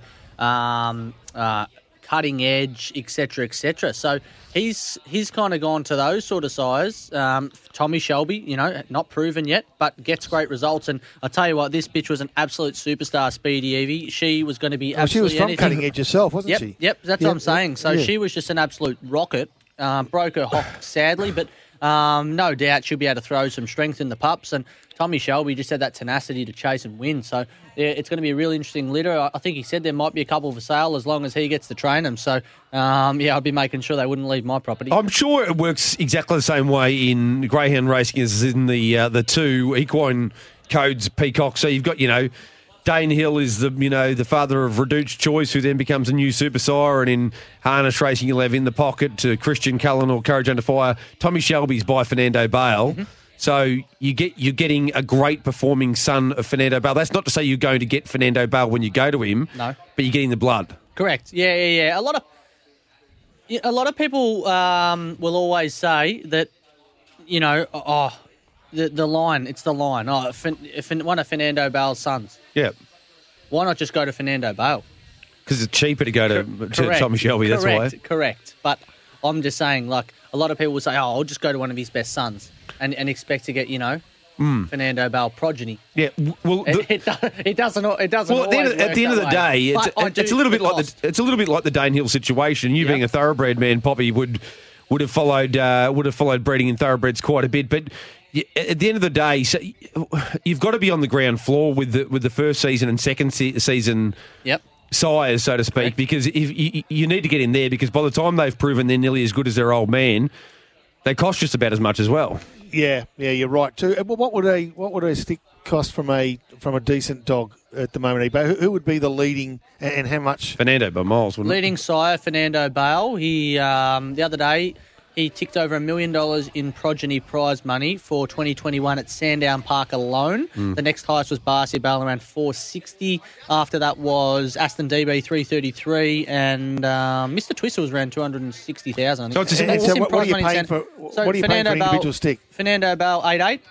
Okay, 8,800 for a stick there. Barcia Bale's 12,000. That's just due to him being deceased and limited number of straws. And what would Tommy be? Tommy Shelby's around the 2,500 mark or 2,200 mark. It's a fair old disparity, isn't it? It is, but can I give you one way of thinking of this, right? So you breed a litter. You go and get them whelped down, 4 to 5,000. Anywhere you go, roughly around the same. So say 4,500 to get them whelped down. Rearing, it costs around $75 the dog a week. Breaking in 4 weeks at around $140, $150, so $600 for your breaking in. Pre-training's around $125 a week. What's the only difference in all of this? The top number. And that is the stud cost. Yes. So if you can afford to go to the best, why would you hesitate? Because everything else costs the exact same. But, people will say, this and this and this. But really, at the end of the day, if you got the money to go to the best and you choose to go to the second best, well, you expect to get second-rate pups. Yeah, I think that. Do you know what I'm saying? I kind of get where you're coming from, and in it's the only difference. In thoroughbred racing, I don't know who'd be the top now. Schnitzel or something like that here, but and Better's Delight by miles in harness racing. But the problem is you don't want to direct everybody. We've actually got caps now. Are there caps in greyhound racing? No. So, sorry, as in to sires? Yeah. Yeah, Fernando's only allowed to sell 52 straws quarterly. Yeah. See, so number one, not everyone can get that. No. We struggled to get our last one. Dad had to I had to borrow someone else's straw that had already had one to Fernando, and then repay one with. And if you want the local, you want the local breeding industry to thrive, there has to be a good depth of what are deemed to be quality sires. Yeah, well, you look at it, Fernando Bale, Barcia Bale, they're the two top by panels. Yep. I'm talking panels, but underneath that you got Myra Dima, he's a son of Fernando Bale. Aston DB, he's a son of Barcia. Cosmic Rumble's been around a little while now, Magic Sprite. So there's quite a few there, but like all the up-and-coming ones, Mapunga Blazer as well, he's by Barcia. So Barcia and Fernando have got them by far the biggest crop of up-and-coming sires, like by a mile. But then that's why people will go, oh, well, everything's by Fernando, Bale or Barcia, so we're going to have to try and find an outcross because our bitches are going to be Fernando or Barcia, so we're going to have to try and find something to go elsewhere. Hence why you've got your Zipping Garths who are in now. He's by Zulu Zeus. You've also got Bernardo. A lot of people go there. He's by KC and all, I believe. But the hardest part is that you take a risk when you go to an unproven sire. And I had this chat with George Daly, who's a very good friend of mine, and he's bred quite a few litters now, that if you've got the choice, you know, to go to A or B, if you've got the choice to go to one or the other, well, surely you go to the best one that you can go to. But instead of paying $2,000 and taking the risk, he would rather pay $4,000 once it's proven. Yep, I get that. Right? So not everyone can do that. Not everyone else can. But let someone else test them out first. Yeah. Right? No, seriously. Let someone It's the same as you and the vaccine. I like this. This is a very consistent theme. Let someone else test it out first. And you know what? Pups will start, dogs will start to hit the track and you'll say, geez, this thing can throw. Aston DB, now he's hit the ground running. Like, his straws have gone through the roof. But I'd rather pay, because it's the only difference in cost across breeding, I'd rather pay an extra couple of $1,000 up front for the straw, knowing that he's proven, and then pay all the rearing, breaking in, after that. I reckon that, I get what you're saying. I think there's multiple ways to look at it, and that's why... That's my view. That's why we do it. And there'll be listeners at sale right now, and I can hear my voice in the background. There'll be people sitting at the tables there saying, I'm talking an absolute load of garbage, and then others that probably can relate. No, yeah, because it's a perspective, it's a point of view, it's a philosophy, basically. It is, exactly right. But, my theory, why take the risk on something if you've got the money, a little bit extra, to go to someone that's proven? It's a punter's mentality. All right, Poppy, have you got the literature quiz waiting for us? I have, boys. That was a good chat and interesting. All right, quiz time it is. Literature is the subject. Question number 1. Here we go. Mark Twain's beloved characters, Tom Sawyer and Huckleberry Finn, reside in which state? Jason. Yes. I'm going to say, well, they were on the Mississippi River, weren't they? So I'm going to say Mississippi. Correct. Mississippi. Jeez, hang on. Nothing there. Pull that out of nowhere. I have to admit, that was one of the easy ones. Good. All right, here we go. Oh, no, this one's not too bad. In Charles Dickens' Oliver Twist, what food does Oliver famously ask, please, sir, I want some more? Mitch. Oh, yes? I think it's porridge. I think I'll accept porridge. I think I will accept porridge. I think, and J-Bon, you might be able to help me here. Gruel, Gruel. It's very similar. I think porridge is acceptable. Yeah, I think I'll take porridge. Yep. All right, one apiece. Well done. Okay, good. I love this series. The Girl with the Dragon Tattoo was originally published in what language? Jason. It's definitely Scando. I'm going to say Danish. Incorrect. It'll be, it's Scando. Mate, I'm terrible with all that sort of stuff. It'll be Swedish probably now, I'd say. eBay? I've got no idea. Geez, I'd be having a guess based on what you just heard. Well, if he said Swedish, I'll say Swedish. Because And now I've got to get the next two after handing you that one. I've got. It's a bit like the chaser. Yeah. How the guy's like, it was so, and he's like, gee, I wasn't meant to say that.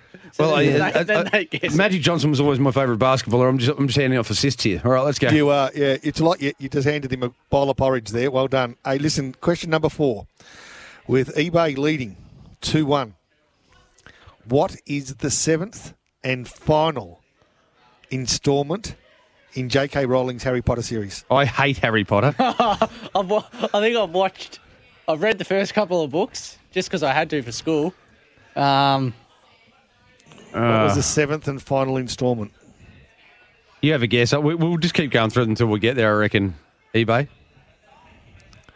It's going to be, I don't know, Harry Potter and...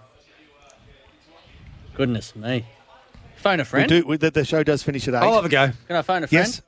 Deathly Hallows. Correct. 2-2. Oof. Here we go. What was it? Deathly Hallows. Deathly Hallows. Harry Potter and the Deathly There Hallows. was a Sorcerer's or Harrows Philosopher's or Hallows? Stone. That's half a point. Hallows. I thought it was Harrows. I'm pretty sure it's Hallows, isn't it?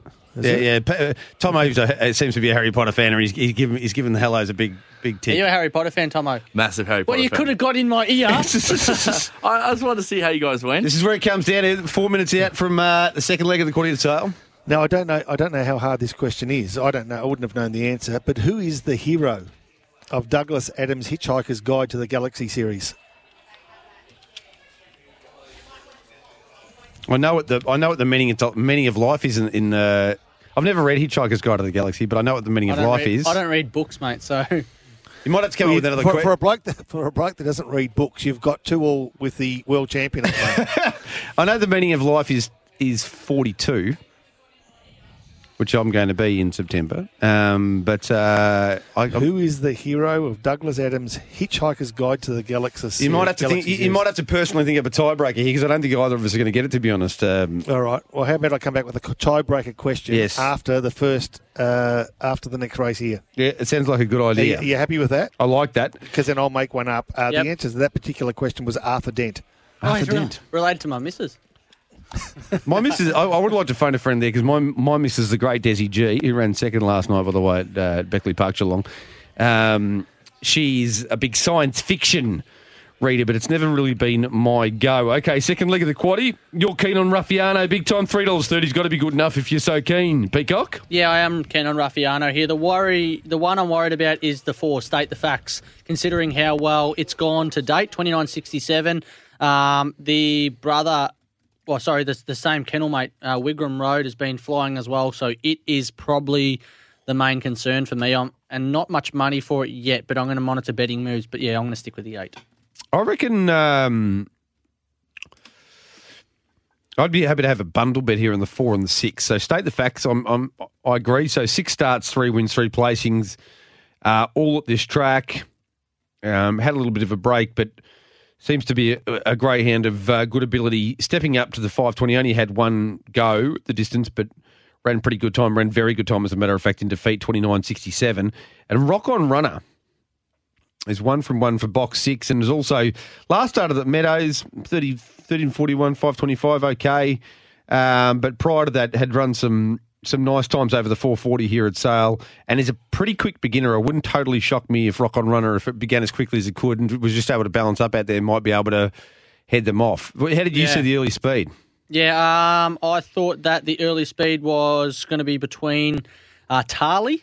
I didn't know what State the Facts was going to do, so that was the concern for me, but it showed some pretty good early Cosmic Roy begins all right as well. Yeah, it begins okay. Harlequin Rose always has a little bit of dash as well when it wants to. So there was a bit of speed inside, hence why I thought with the lack of speed outside, Raffiano might get a nice sit on him. But, yeah, geez, he's been flying, Raffiano. The only concern is that drawn out wide, I don't know if he likes it too much, but I think the race pans out well for him. But as I said, State the Facts is a real concern. So we're both alive in the staying alive for 6 as well. Who did you take here? You took Raffiano.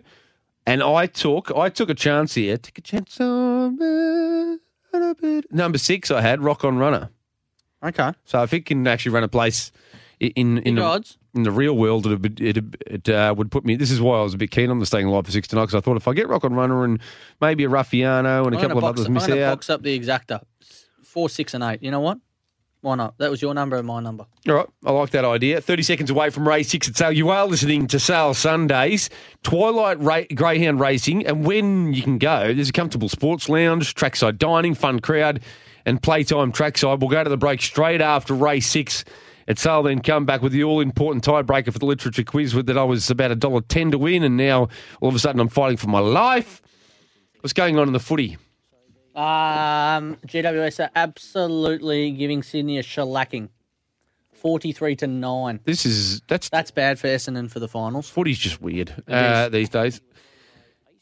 They're getting behind the boxes a little bit, but past advertised start time. It's been a very compressed market. Tarly, has Tarly been in for some big support now that it's into 370? Yeah, a bit of money around. Just check the flux. Yeah, $5 into 380. Yeah. Just going to check who I've got. I played wide in the quad here. Who have you got in the quad? I have got the 4 and the 8. And I've got 1, 2, 3, 4, 6, 8. On the card. So you've only got 4 and 8. So they're moving in. All right, away we go. Getting set, 520 metres. Sale Sundays, the SEN track. Your one-stop isolation station, as I mentioned, on Thursday. And the runners are moving into the boxes. Green light is there. Set to go. Ready for a start. Oh. Racing, Cosmic Roy came out quite nicely toward the The 8's going to get up there quickly. Leader by about 2 Here it lengths goes. or so. Ruffy, get around Going up Ruffy. on the Oh, outside yep. there was Ruffiano. It's close enough. Rock on runner on the inner. Then for the back came Get around Balwidgie. Ruffiano. A good way back on the inside was No, there's two. Tyler. Then for the Actually, I had the one and the staying alive. And then State the Facts and last Aston The one will Sunset fold off up, the I back, reckon. though. Get around it, Cosmic Roy Ruffiano. there beautifully in front. About 5, The 6 6 keeps lengths in hampering front. it. Round the outside, Harlequin Rose makes some ground, but it's Cosmic Roy clear, and Cosmic Roy wins it, getting through Oh, for it was a second. certain- I tell you what, I had the 8 in the. I had Harlequin Rose in my quaddies. That's pretty good value for the quaddies, though. And the time Not is me, I around don't know. No, mine, sorry. 99.91. Let's go for a break here on Sale Sundays. When we return, we'll just assess the situation that we're in and the tiebreaker in the literature quiz. Take a chance on me. If you need me, let me know. Gonna be around. If you got no place to go when you're feeling down. If you're all alone, when the pretty birds have flown, honey, I'm still free. Take a chance on me. Gonna do my very best, and it ain't no lie. If you put me Live around Australia on SEN Track. You're listening to Sale Sundays. Sale Sundays, Twilight Greyhound Racing and Playtime Trackside. Welcome back to Sale Sundays. Just having a bit of cheese out of the fridge. We've not. You can't do. That is... Surely you can't eat, mate. You can't be still eating cheese. You can't be eating your Not triple me, mate. camembert. It's just quite incredible. Actually, my missus eat like gets just cheese, like grated cheese, and eats it in bed. Really? Actually, while you have a chat there, boys, that's going to help the Fasolis out. I'll give you 1 sec. No worries, mate. No worries. Just showing what a hard worker he is there, Poppy. He's very versatile. He's going to help the Fasolis out. Just cheese. Wow.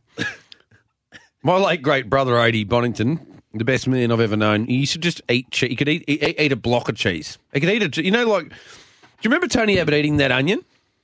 Yeah. He would eat cheese like that. Just grab a block of cheese and just start. I think there's a phallic symbol going on there. Yeah, but we can see that. Yeah. On Sam Walsh heat map. The Telstra tracker looks a little bit like a meat and 2 veg. But I've never been able to do it. But you know, you got to give everything a try once in life. Well, there's probably there's 2 or 3 things I won't give a try. Yes, Poppy? I may have come into this conversation a bit late, but I've never had my thing described as a Telstra tracker. Oh, you had to see it. You actually have to see it. Poppy's just Vodafone, no reception out there, unfortunately. You know, I really don't have to see it. It's okay. Yeah. No, it's actually a legit. Yeah, no, but nevertheless, he still doesn't need to see it. Peacock is what he's saying. Guess what? I just sent it to him, so. I haven't got that in just a sec. You got a mouthful of cheese there, J-Bon. What was the cheese you were eating? It's got to be. So there's a McAfee. It's an Aussie Jack. I've never even heard it before. Cheer Aussie Jack. That definitely does look like your whatchamacallit. Yeah. No, I take everything I said back. Bobby's now starting to say, actually, yeah, no, I am. That is me. And to tell you the truth, yeah, it is actually very similar. It's even funny that one of the 2 veggies a different shape and size to the other, which is very natural for all humans. Yeah, and if it's as big as the MCG is wide, well, you're absolutely laughing. So the last question of the literature quiz is coming up. The scores are locked away at 2-2 with obviously eBay winning the sport this week. Literature being the strength of J-Bon, who obviously won a night in Temptation not too long ago. How long ago was it? No, it was a long time ago. It was 2007. Oh, you were peaking. No, I'm better now. You put me back in the ruck. All right, let's see if I can actually. I need to win this, Poppy. You do. Although born in South Africa, who is commonly regarded as Australia's most famous author? Yes. Bryce Courtenay? Yes, Correct. Well done. Yeah, Jeez. very good. Well done. We're Yeah, back good on get. track there. Yeah, good one. Wipe the sweat from the brow, J-Bon. You're back, baby. What would it, by the way, just for the kids out there who are doing quizzes, if you're tossing up between Denmark and Sweden, don't ever say Denmark. Why would you say Denmark? Denmark. I tell you what, I'm happy with that because I got a win out of that. I backed myself at 15s and then I cashed out late. Yeah. It depends who you went with. You're trying to cash out and you can't. You reckon you never cash out? By the way, my stunning record in staying alive for six is intact, and so too You're in good is shape. Peacock, and also the quaddy's going okay. So I've got that second leg. Yes, Well, so your quaddy's going okay. Unfortunately for eBay, he's ducked out. He's ducked out early. He just needed to get to that last leg, eBay. I'll tell you and what, anything could have happened. there is something that I said last week in studio, and that is that I've never, ever been able to hit quaddies. Never. I can tell you, and I don't know what it is. Like, you give me multis, you give me exactas, same race multis, the works. But quaddies, I don't know whether it's just my approach on them and the way I go I about guarantee you, no more, and this is typical arrogance from J-Bon, no more than half an hour I'll sit you down and I'll teach you how to do quaddies, and I have no doubt you can nail them. Staggered quad, we give one out but here. we're giving what I'm saying. But staggered quaddies, and I'll show you exactly when to go and when to isolate the one outs and when to play a hedge bet, hedge quaddies, and I will promise you, Okay. I could teach So we anybody finish- how to do quaddies. So we finish at 8 o'clock tonight, but I'm happy to stay around for afterwards. I will show. Look, honestly, if you gave me a meeting that you'd looked at and you tiered up your chances, I would show you exactly how to make money out of quaddies. I would have made more money out of quaddies than any other bet type. They're my favourite by a million miles. Oh, okay, there you go. You love a quaddie, don't you? You'd have to love a quaddie, Poppy. I love a quaddie, yeah. Actually, not long back, I had one go. It was paying $133,000. I only had a small percentage of it. Yeah, you were it saying was a that. $5 quaddie, but I only had one horse in the. I'd like to get to the last leg, so I do can I. sort of think about how much I'm going to win. Yep. But the good punters like to go like skinny early and then wide late. Yeah. I do the opposite. Well, a I little bit like, yeah. I showed J-Bon a video last week of one of the greyhounds from Wentworth Park back in June last year. And I had one out in the first leg, which was Sunset Burbsky over in Wenny. It was $1.60, saluted. Then I went field, and then one out with the two in the last leg. The second leg has paid $61, and the third leg has paid $70.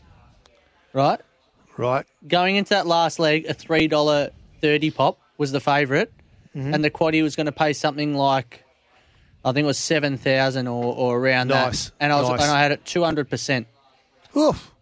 So 14K, it led everywhere, Poppy, bar the last centimetre of the race, and got done by like a $20 pop.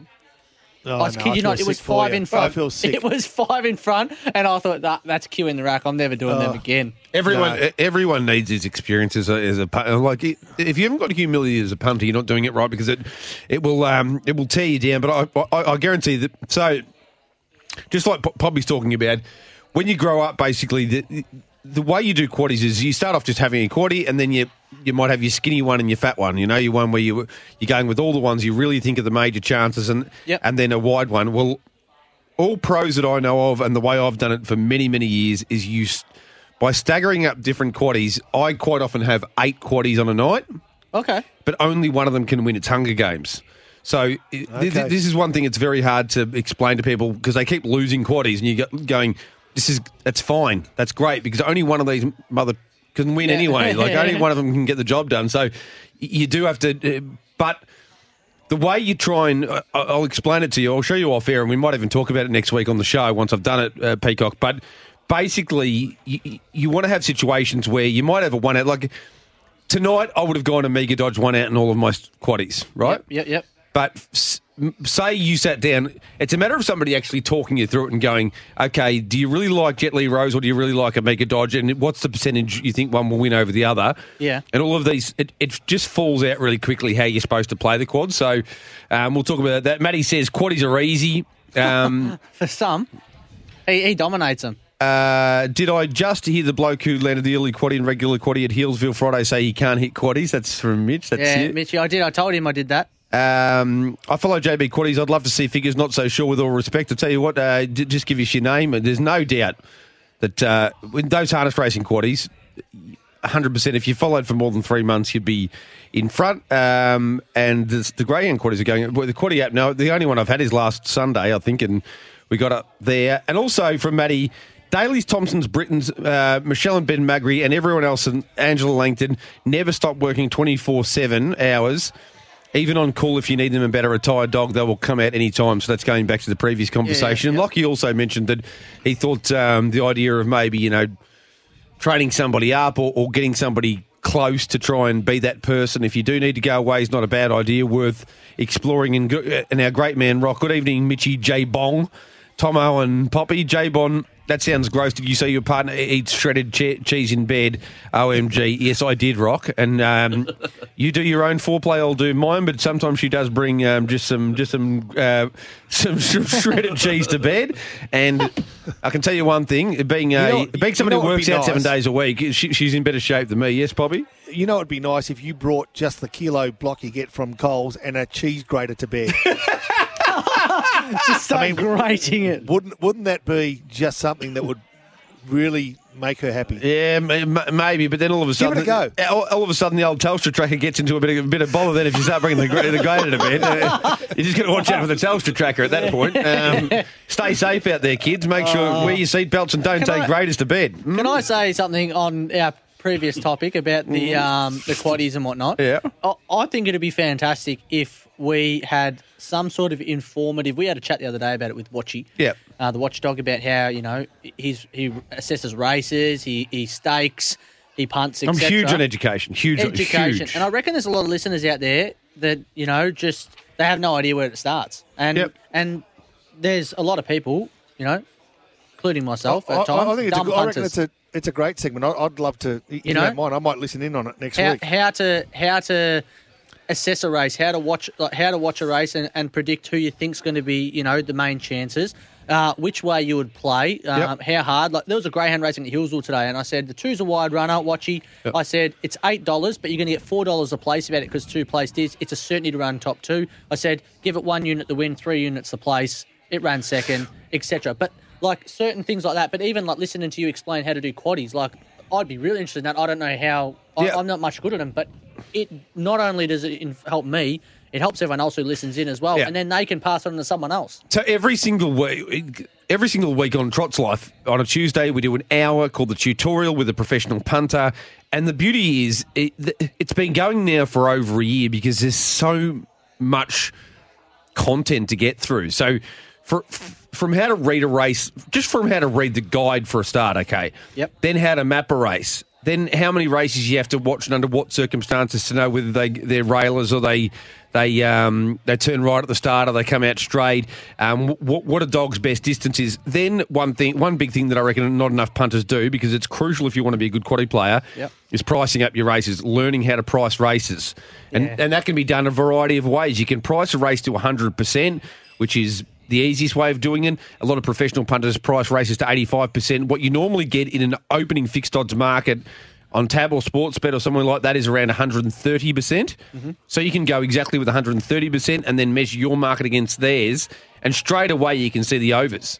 So it's one thing to know that you really like a greyhound in a race and say, I want to back it, but it's another thing to be able to go, I mark this thing at $1.80 and they're giving me $4. Yep. That tells you I really want to launch here, because there's a massive disparity in the prices. So, I think it's huge, probably particularly for probably a lot of the young punters that are growing up now probably don't have the same education from a very early age, just from their old man or whatever might have been the case that maybe you and I did. Well, I'm looking to be more educated, because I tell you, I bet for fun, and necessarily if I win, it's a bonus. I get a lot of enjoyment. It's like putting on a lotto ticket. You pick some numbers. I've got a set way of doing things, but it's not paying off. If I kept a book on what and that's another thing, keeping a book on what you win and what you lose, to actually get a picture of how you're travelling. I think something I don't really want to do. It might scare me off punting. Do you know what I mean? A lot of people out there would be the same. Yeah, you're right, eBay, and I reckon exactly what you're talking about, eBay. I think let's do the quaddies next week. That'll be good. But this is another thing that's worth talking about as well. and we've probably addressed it here. Certainly, I have a million times. Is that you have to work out what kind of punter you want to be. Yeah. Don't follow your record. If you want to keep enjoying it 100%, and knowing in the back of your mind you're probably losing a bit, don't keep your records. Yeah, if you're somebody who's looking at it going, I want to be profitable, and I desperately want to be profitable, you do need to keep records and you do need to be able to make notations where you think you've got it wrong. Yep. Don't always think you've got it wrong. Losing a race does not mean you got it wrong. No. Winning a race does not mean you got it right. The race is the race. The expectation is the expectation. But sometimes you've got to be able to look at it and say, look, I stuffed that up, or I staked the wrong way. It could be anything. Just give yourself notes so you can keep getting better and better. I would love nothing more than to learn how to pick a quaddie. Sign me up, says Tanya. I reckon we just do it next week on this show. Let's do it. We'll talk about it and lay it out. It's a little bit complex, but if we work with it for 15 or 20 minutes, I reckon we'll get it all out. Race 7 at Sale's only about a minute away. Thoughts here, Peacock? We were with the 6 here. Omega Dodge looks pretty hard to roll. Well, it's all over Red Rover here if it doesn't win. The thing is with Omega Dodge, he's a tough dog to back at a very short quote because he's not just like a foolproof greyhound. He's $1.75 now. But I don't think that's that. I think that's about right. I thought the $2 was value. So I'm thinking, again, if you're talking percentages, and I do this a lot, but $1.80 means he's got a 57% chance of winning. Surely he's got a better than 57% chance of winning. He'd win this race 2 out of every 3 times, wouldn't he? Probably. That makes him closer to $1.50. 67% is $1.50, 2/3 66. So I know we're saying a lot of numbers, but basically that's how you've got to work out what a price should be. And I would have thought the $2 was outstanding value. It's now into $1.75. Jet Li Rose is the other one that you thought was some sort of chance of knocking it off. What would need to happen for Jet Li Rose to win, Peacock? Mega Dodge has to get bundled out of it pretty early. Will Jet Li Rose be significantly quicker out? No. Well, it's all pointing in one direction, isn't it? It's a 5-dog field. It should, to be honest. Jet Li Rose misses the kick. Omega Dodge will go whoosh go, good night nurse. All right, we're about 30 seconds away here. After this, we will go to a short break. Fast talking still to come here on Sale Sundays. And don't forget, when they're open again, there's always Twilight Greyhound racing, but there's also a comfortable sports lounge, trackside dining, fun crowded playtime trackside. We've heard that on track over many weeks. You know what I'm going to make another call about? As soon as we come out of lockdown, I'm taking 2 weeks off soon, but I'm going to keep doing this show. And I reckon we say now 3 weeks and we go down. No, I'm more than happy. I reckon 3 weeks and we do it? Yeah. As long as we're allowed down there. Yeah, okay. And even if we're not, maybe. Well, I got to drive, so. Yeah, well, you are the chauffeur. I'll spew up! I don't. Yeah, there's plough. For those who don't know what, I don't hold a motor vehicle license. Race 7 at Sale. Omega Dodge. Omega Dodge, please. Omega Brittany. It's had 37 starts, 9 wins, 12 minor placings, and all 9 wins have been here at Sale. So they're getting set. Moving in for race sitting around the $7, $7.75 here mark tonight. Moving in well. Sorry, meeting chief. 440 metres. Green light on. Come on, Doctor. Jesus. Set to go. Come on, Dodge. Get Ready. out. Racing. Omega Dodge came out second, showing pace. He's There on. was Anuka straight to Just the lead. relax. He's gotta Going get up through on the this outside, period Omega here. Dodge, the odds-on favourite, and getting up underneath. It's suspense rules and falling He's with gone, Jet isn't he? Li Rose. So only a small field, but it Yeah, has humble. been a bit of a mix-up. And Anuka the leader. Is he still any hope? No, he can still get him. Aston Nino. Omega Dodge is out wide on the track. They corner for home. Anuka still about Come on, a length in Dodger! front. Suspense rules flying, and suspense rules beats Jeez, Anuka. he's done it Third, again. Omega That's a Dodge, certainty and then beat. Aston Is that- Nino. but he's that There was greyhound, little isn't he? Between those first He finds it a little runners. bit. Yep, he does. And falling was Jet Li Rose. And the time on the event There was a period there 25:06. Jet Li Rose has run into where he just virtually the needed catching to pen. accelerate a little bit more and keep himself out of that situation. Yeah, and it looked like he found it. So that's the quaddie done and dusted. Looking forward to learning about this quaddie stuff. Banger from Craigieburn. So I'm looking forward to talking about it. I really am, because it's probably, out of everything in racing, it's nearly the thing that's closest to my heart, exactly how to play a quaddie. So I'm Really? looking forward 100%, because it sort of has to utilise. You have to employ all of your skills of form analysis, being able to price a market and all the rest, and it's part intuition as well. So it's everything in one, and it's actually quite intellectual when you really get stuck into it. Let's go for a break here. You're listening to Sale Sundays. Quaddies have gone boom, bang, gone. Cactus. What were the terms? Gone, cactus, shot to bits. Yep. Let's come back very soon. You're listening to SEN Track. You're listening to Sale Sundays. Live around Australia on SEN Track. You're listening to Sale Sundays. Sale Sundays, Twilight Greyhound Racing and Playtime Trackside. Welcome back to Sale Sundays here. Twilight Greyhound Racing, Playtime Trackside. Trackside dining, comfortable sports lounge. And I've brought in Tinner Spaghetti. And That's cruel.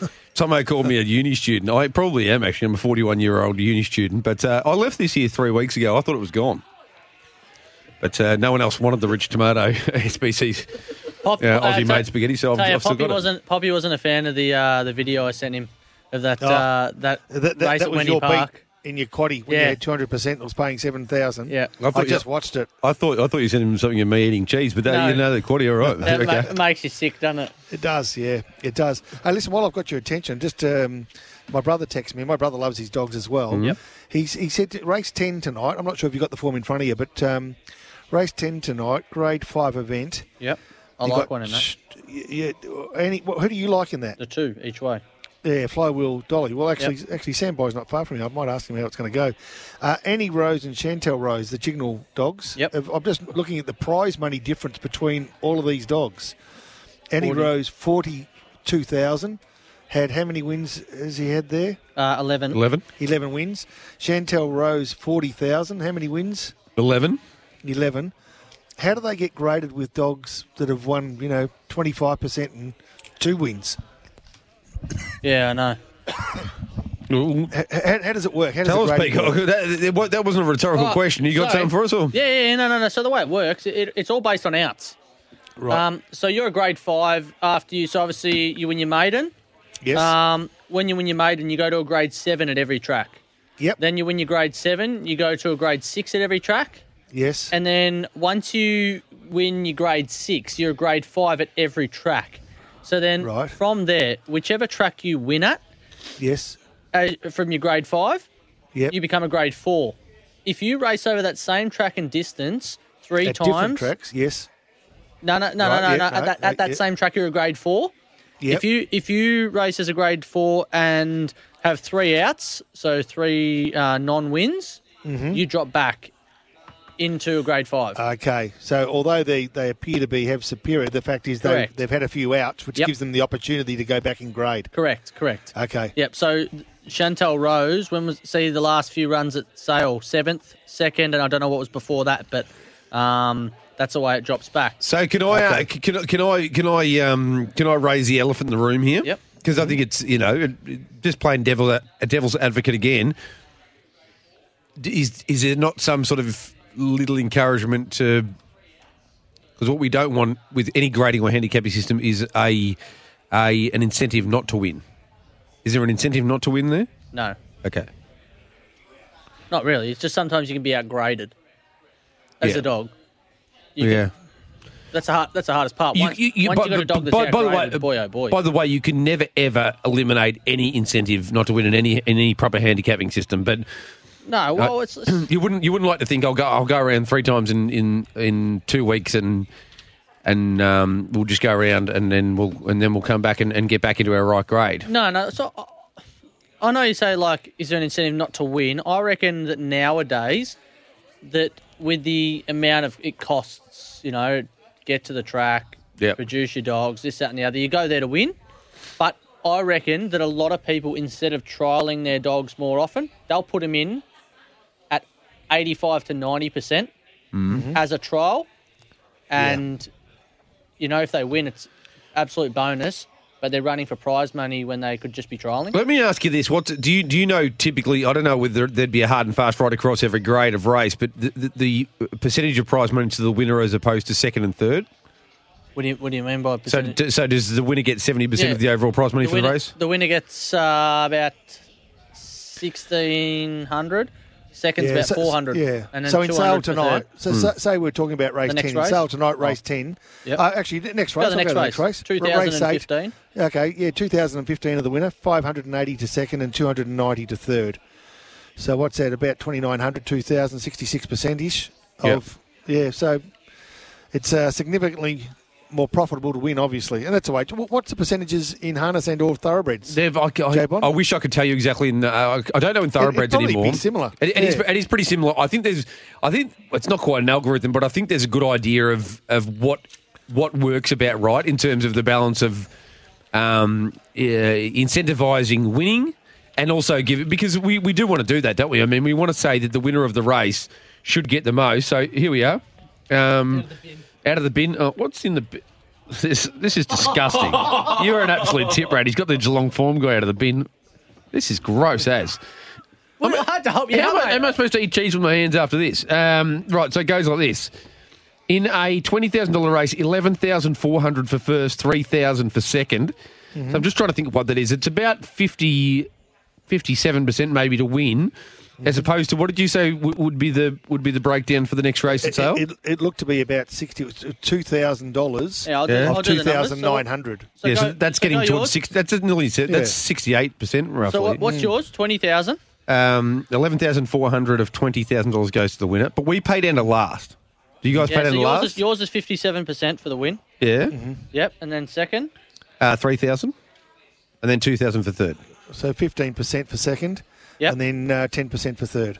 And so, where do you get paid down to in greyhound racing? Top three. That's top it. three. Yep. I reckon it should be top four. See, harness racing pays down to last. Yeah, well, up in Queensland, they pay every race till fourth. Yep. I don't. But by the way, I want to make this clear, and a lot of people blow up. But we've had this discussion. This is part of the Gobter conversation about looking after the smaller player. Part of the reason in harness racing went down the road of paying down to last is to make sure if you took a horse to the races, that you'd get something back for the effort of doing so, right? We get the appearance money. Yeah, but it's not. I think that's got merit to it. I haven't heard Gopter ask for that eBay, but I think that's a good idea. What's that? Sorry, to have prize money for fourth. Yeah, well, all the other, I think 2 or 3 of the other states have all got it. Albion Park, also Queensland, they all pay to fourth. I don't mind paying down to fourth. I don't like paying down to last.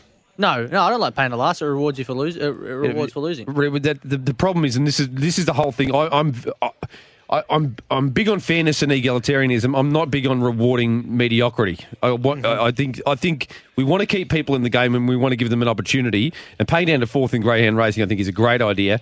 Paying down to last is not for me.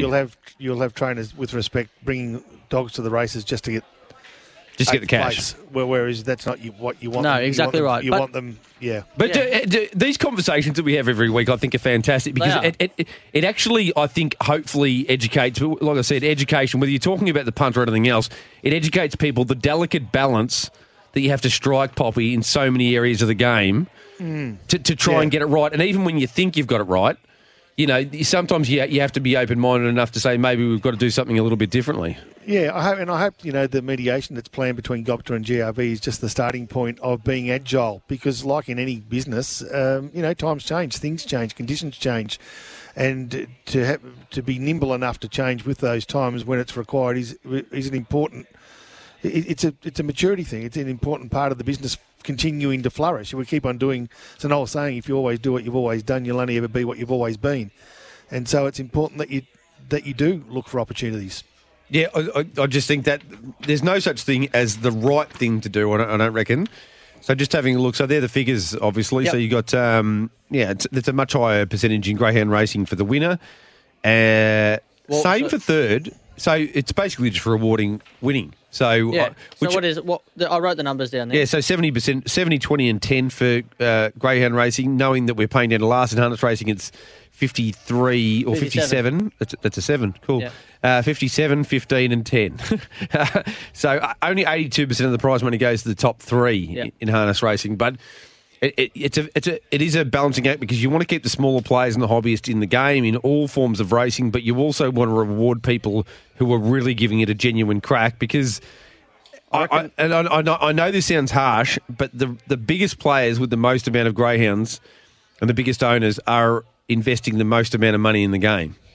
So I know some people will say, oh, no, they get looked after well enough already, but you do need to look. The same with punters. You need to reward big punters. In my opinion, there should be way more legislation to protect heavy punters and professional punters because they are investing You're talking enormous... about the ones that just get banned after they have a good Yes, win. correct. Yeah, correct. So they're if corporate bookmaking entities actually, set their prices with great thought and great dedication and actually took on the punters, the amount of money that they'd be willing to invest that they can't invest at the moment, which goes back into the pool you're of probably racing, right. is enormous. Oh, I agree, mate. You have a couple of bets and you have a couple of good collects, and that's it. Oh, sorry, we've restricted you. Yeah, but the problem is I get why they're doing it because they're allowed to. Legislation says we've got. It's basically most of the corporates, and they're only doing the right thing by themselves, but they're basically an insurance agency. Whereas we really want them to get to a point where they are open to accepting the bets from quality, intelligent punters who are willing to invest. They might be able to get 200 in a race, and they'd like to have 2,000. Well, can I have a say on this? This is the thing that, like, from someone who enjoys having a bet. Yep. But at the same time, like, I've been, banned from one of the mobs as well. But this is like when you're struggling. Bet 365. Yeah. Yeah. Yeah, but when you're struggling, like, no worries, you deposit, but it goes in. Yeah. But when you're flying, it's like trying to put the little handbrake on a little bit. It's like, I'm more than happy to keep out laying. But that's a thing. But if I've got something I want to, and I never would, but I've got something I want to have 10,000 on that I think's an absolute moral at $2.50. But I go back to the fact I don't blame them at all. Neither do I. They're doing the besting by themselves. I blame agree. the legislation and the fact that we need to have more protection for punters because without punters you don't have a game, just like without owners or without, we've spoken about this, trainers, without anybody you don't have a game. Yep.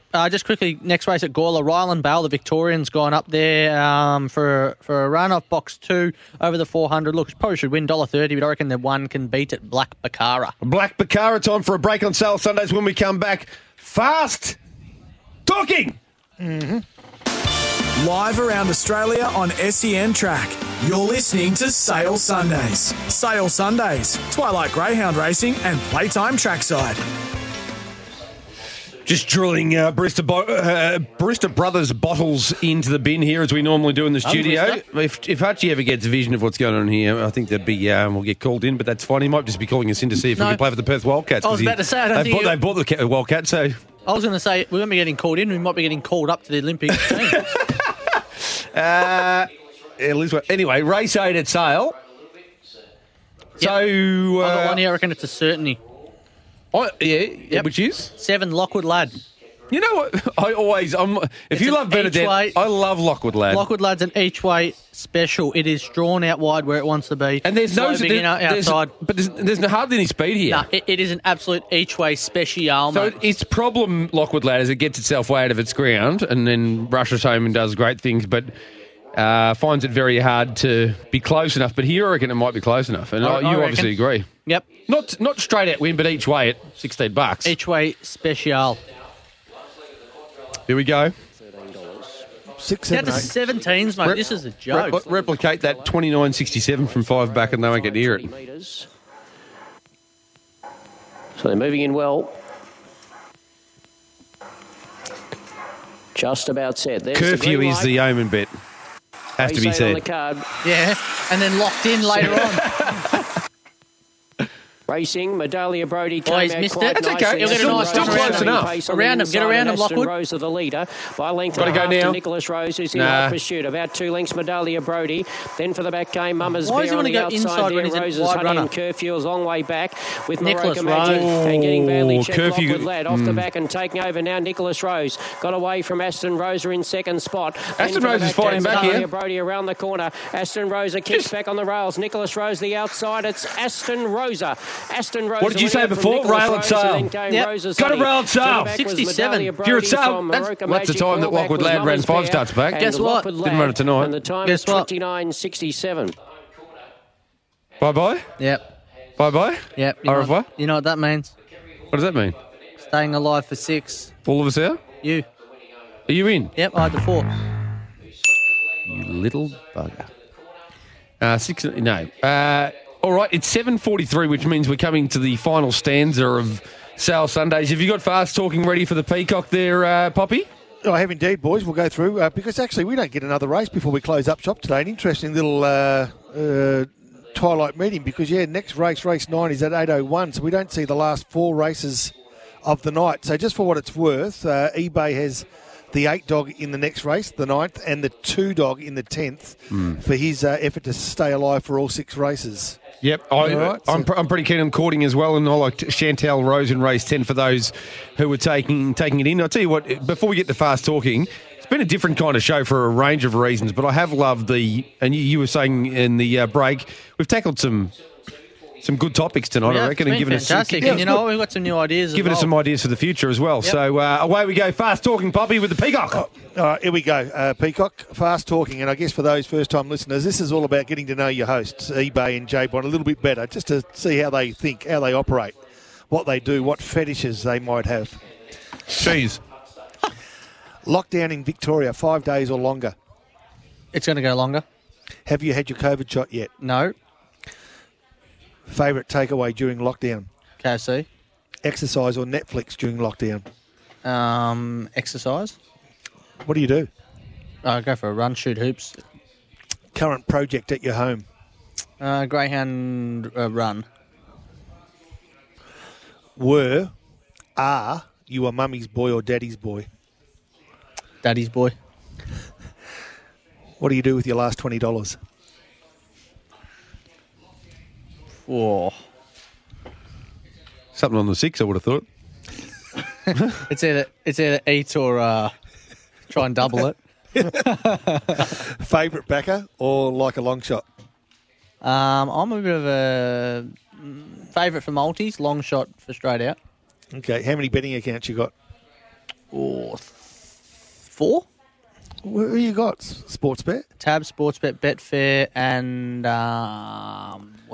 Palmer Bet. You did have 365. I haven't used Betfair. How do you find that? Fantastic. You got to get them. Yeah. Okay. Yeah, the best. Who's your favourite? Who's your favourite betting? Oh, can I pick a favourite when I'm on the show and we've got all the sponsors? But no, better not. Okay. One of those 4 though. Pussy. Yeah. I'll give her a shave on. What's one of your favourite offers from a sporting bet company? What's one of your favourite offers when you see it? You think, yep, I'm going for it every time. What is it? The deposit offer. Yeah, I like that when they match your deposit. Yeah, I like that. That's one of my faves. Yep. I did like the one that TAB had going where they returned your investment anywhere down to 6th place. But you had to be in the venue, so you had to go to the venue, turn on, activate venue your mode. TAB, and then you get your money back up to 6th. I thought that was a good one too. Favourite women's sport? Tennis. Tokyo Olympics. Interested yet or not? No. Can the Boomers medal? Yes. Can the Opals now without Cambridge medal? Yes. Can we win a track medal or 2? No, we're usually pretty slow. Yeah, a couple of young men are going okay. Yeah, but you got to race against some very fast Jamaicans. Yeah, you do. Richmond to make the 8, yes or no? No, not without Martin. Who's your AFL premiership pick? The Bulldogs. Brownlow medal pick? Bontempelli. Next coach to be sacked? The bloke from Carlton. Yeah, okay. David Teague. Yep. AFL Grand Final to be played where? Adelaide Oval. Okay. Favourite number at the Dogs? 1. Do you support a charity? Not currently. Okay, fair enough. There you go. That's it, boys. Well done. Good start. You ready to go, J-Bond? I'm ready to go, Poppy. All right, here we go. Do you support a charity?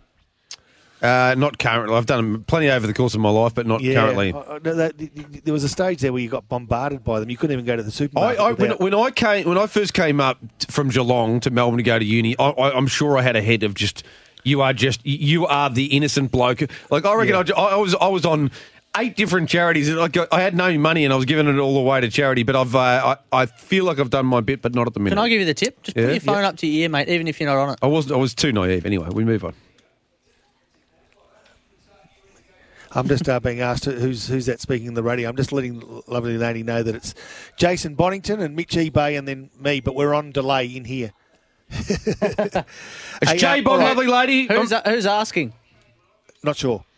Now, just quickly, lockdown in Victoria, 5 days or longer for you, J-Bong. It will go longer. Yeah. What are you thinking? Oh, I'm thinking it 2 probably. weeks. I don't think it'll be a lot longer than that because it seems like they've got it. They're on top of the traceability is really good. So I think that'll probably be about 10 days or something like that. Okay. Have you had your COVID shot yet? No. So basically, you and Mitch are part of the problem rather than the solution. I've always felt that about myself, and I continue to. Yes. Favourite takeaway during lockdown? I would say I've had a lot of Hunky takeaway dories? during Maybe during cheese lockdown. and cans of spaghetti? No, I reckon probably hunky dory. I reckon fish and chips would be the top. Okay. Exercise or Netflix during lockdown? Netflix. Oh, he's got his guns out here, so Yeah. Current project at your home? Laying down.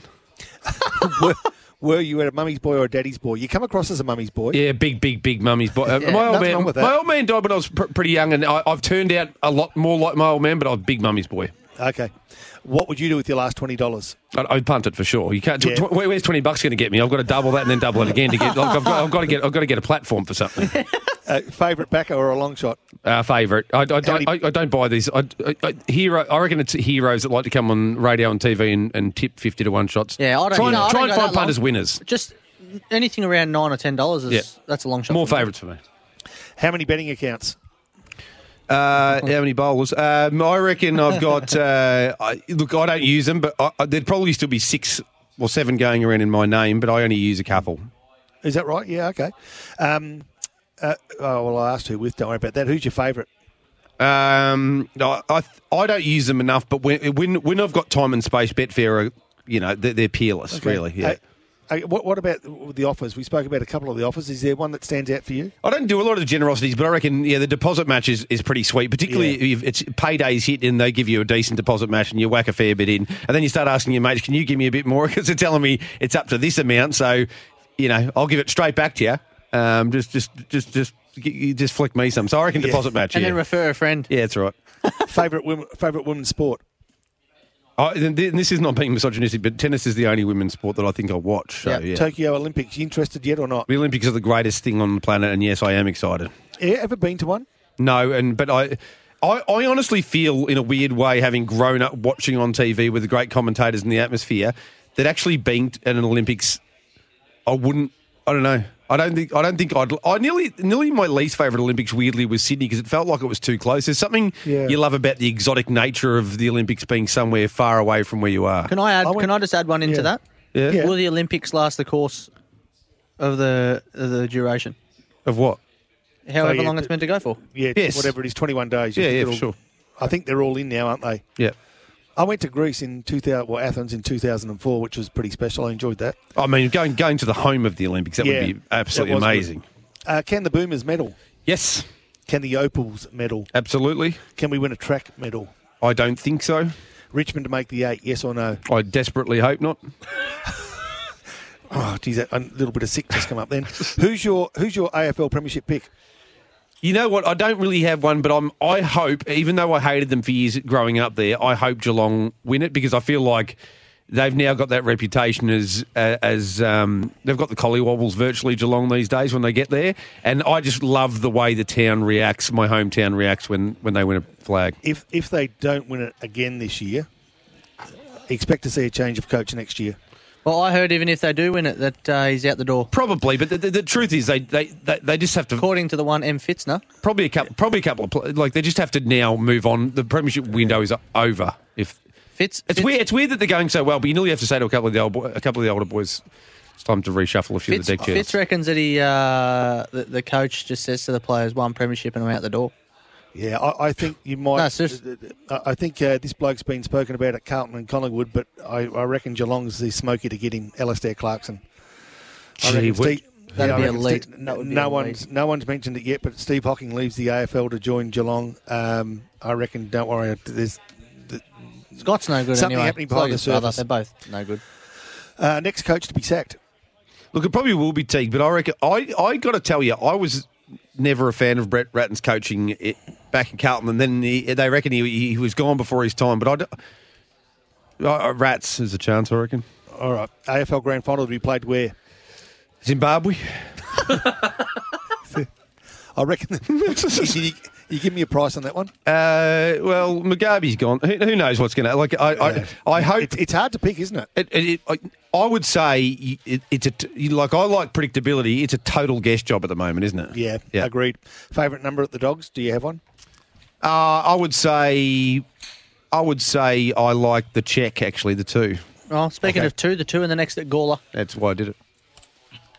There you go, boys. That's fast talking. Outstanding. There's some great questions and there's some hard-hitting ones. They had you on the ropes for a bit. You were really having to think about a few of those, Peacock, and I had to think about a few of them as well. So that's high-quality questioning from... Hey, Poppy, before we say sayonara, what in your, hardcore journo days, like seeing your old mate Gerard Whateley come on and still be in Newsound, was that your strength? Like, what was your strength from a journalism perspective? Were you going through rubbish bins and looking for medical records, or what were you doing? No, to be honest, that was one thing that sort of I wanted to become a journalist and I fell into it. It's probably a story for another time, but it's a really good story. I'll tell you about it next week, It's a really funny story, how I became a journalist at Channel 10. It was purely by accident and by making the biggest mistake in my life that I got the opportunity. I'll tell you about it next week. Now, Hutchie and Gerard Whateley were the best I've seen. They loved the story. I just loved the relationship with the players where it was all about reporting on the sport. It became very much, though, and it has become very much just as much about what they do off the field as what they do on, and I'm not interested in the off. No, nor am I very much. But I tell you what, we already know for next week we're going to get the wonderful story of Rob Popplestone falling in, doing something horrible in life and then falling into a journalism career. And I'm going to do my very best. I'm not going to tell you that every quaddie I put up is going to win, but I'm going to teach you how to do your own quaddies properly and stagger them. Well done, Pops. Good on you, boys. Good on you, Tomo. Well done, Peacock. Thanks, mate. We'll have our little shooting competition now. We will. All right, that's what we're going to do. You can do whatever you like. Enjoy the rest of your Sunday night. That's been Sale Sundays on SEN Track. Sorry about the noise. My neighbour's sanding his deck. My motto? Don't work on your deck. Play on it. Life's good with a Trex deck. Low maintenance with a 25-year residential warranty. Trex, the world's #1 decking brand.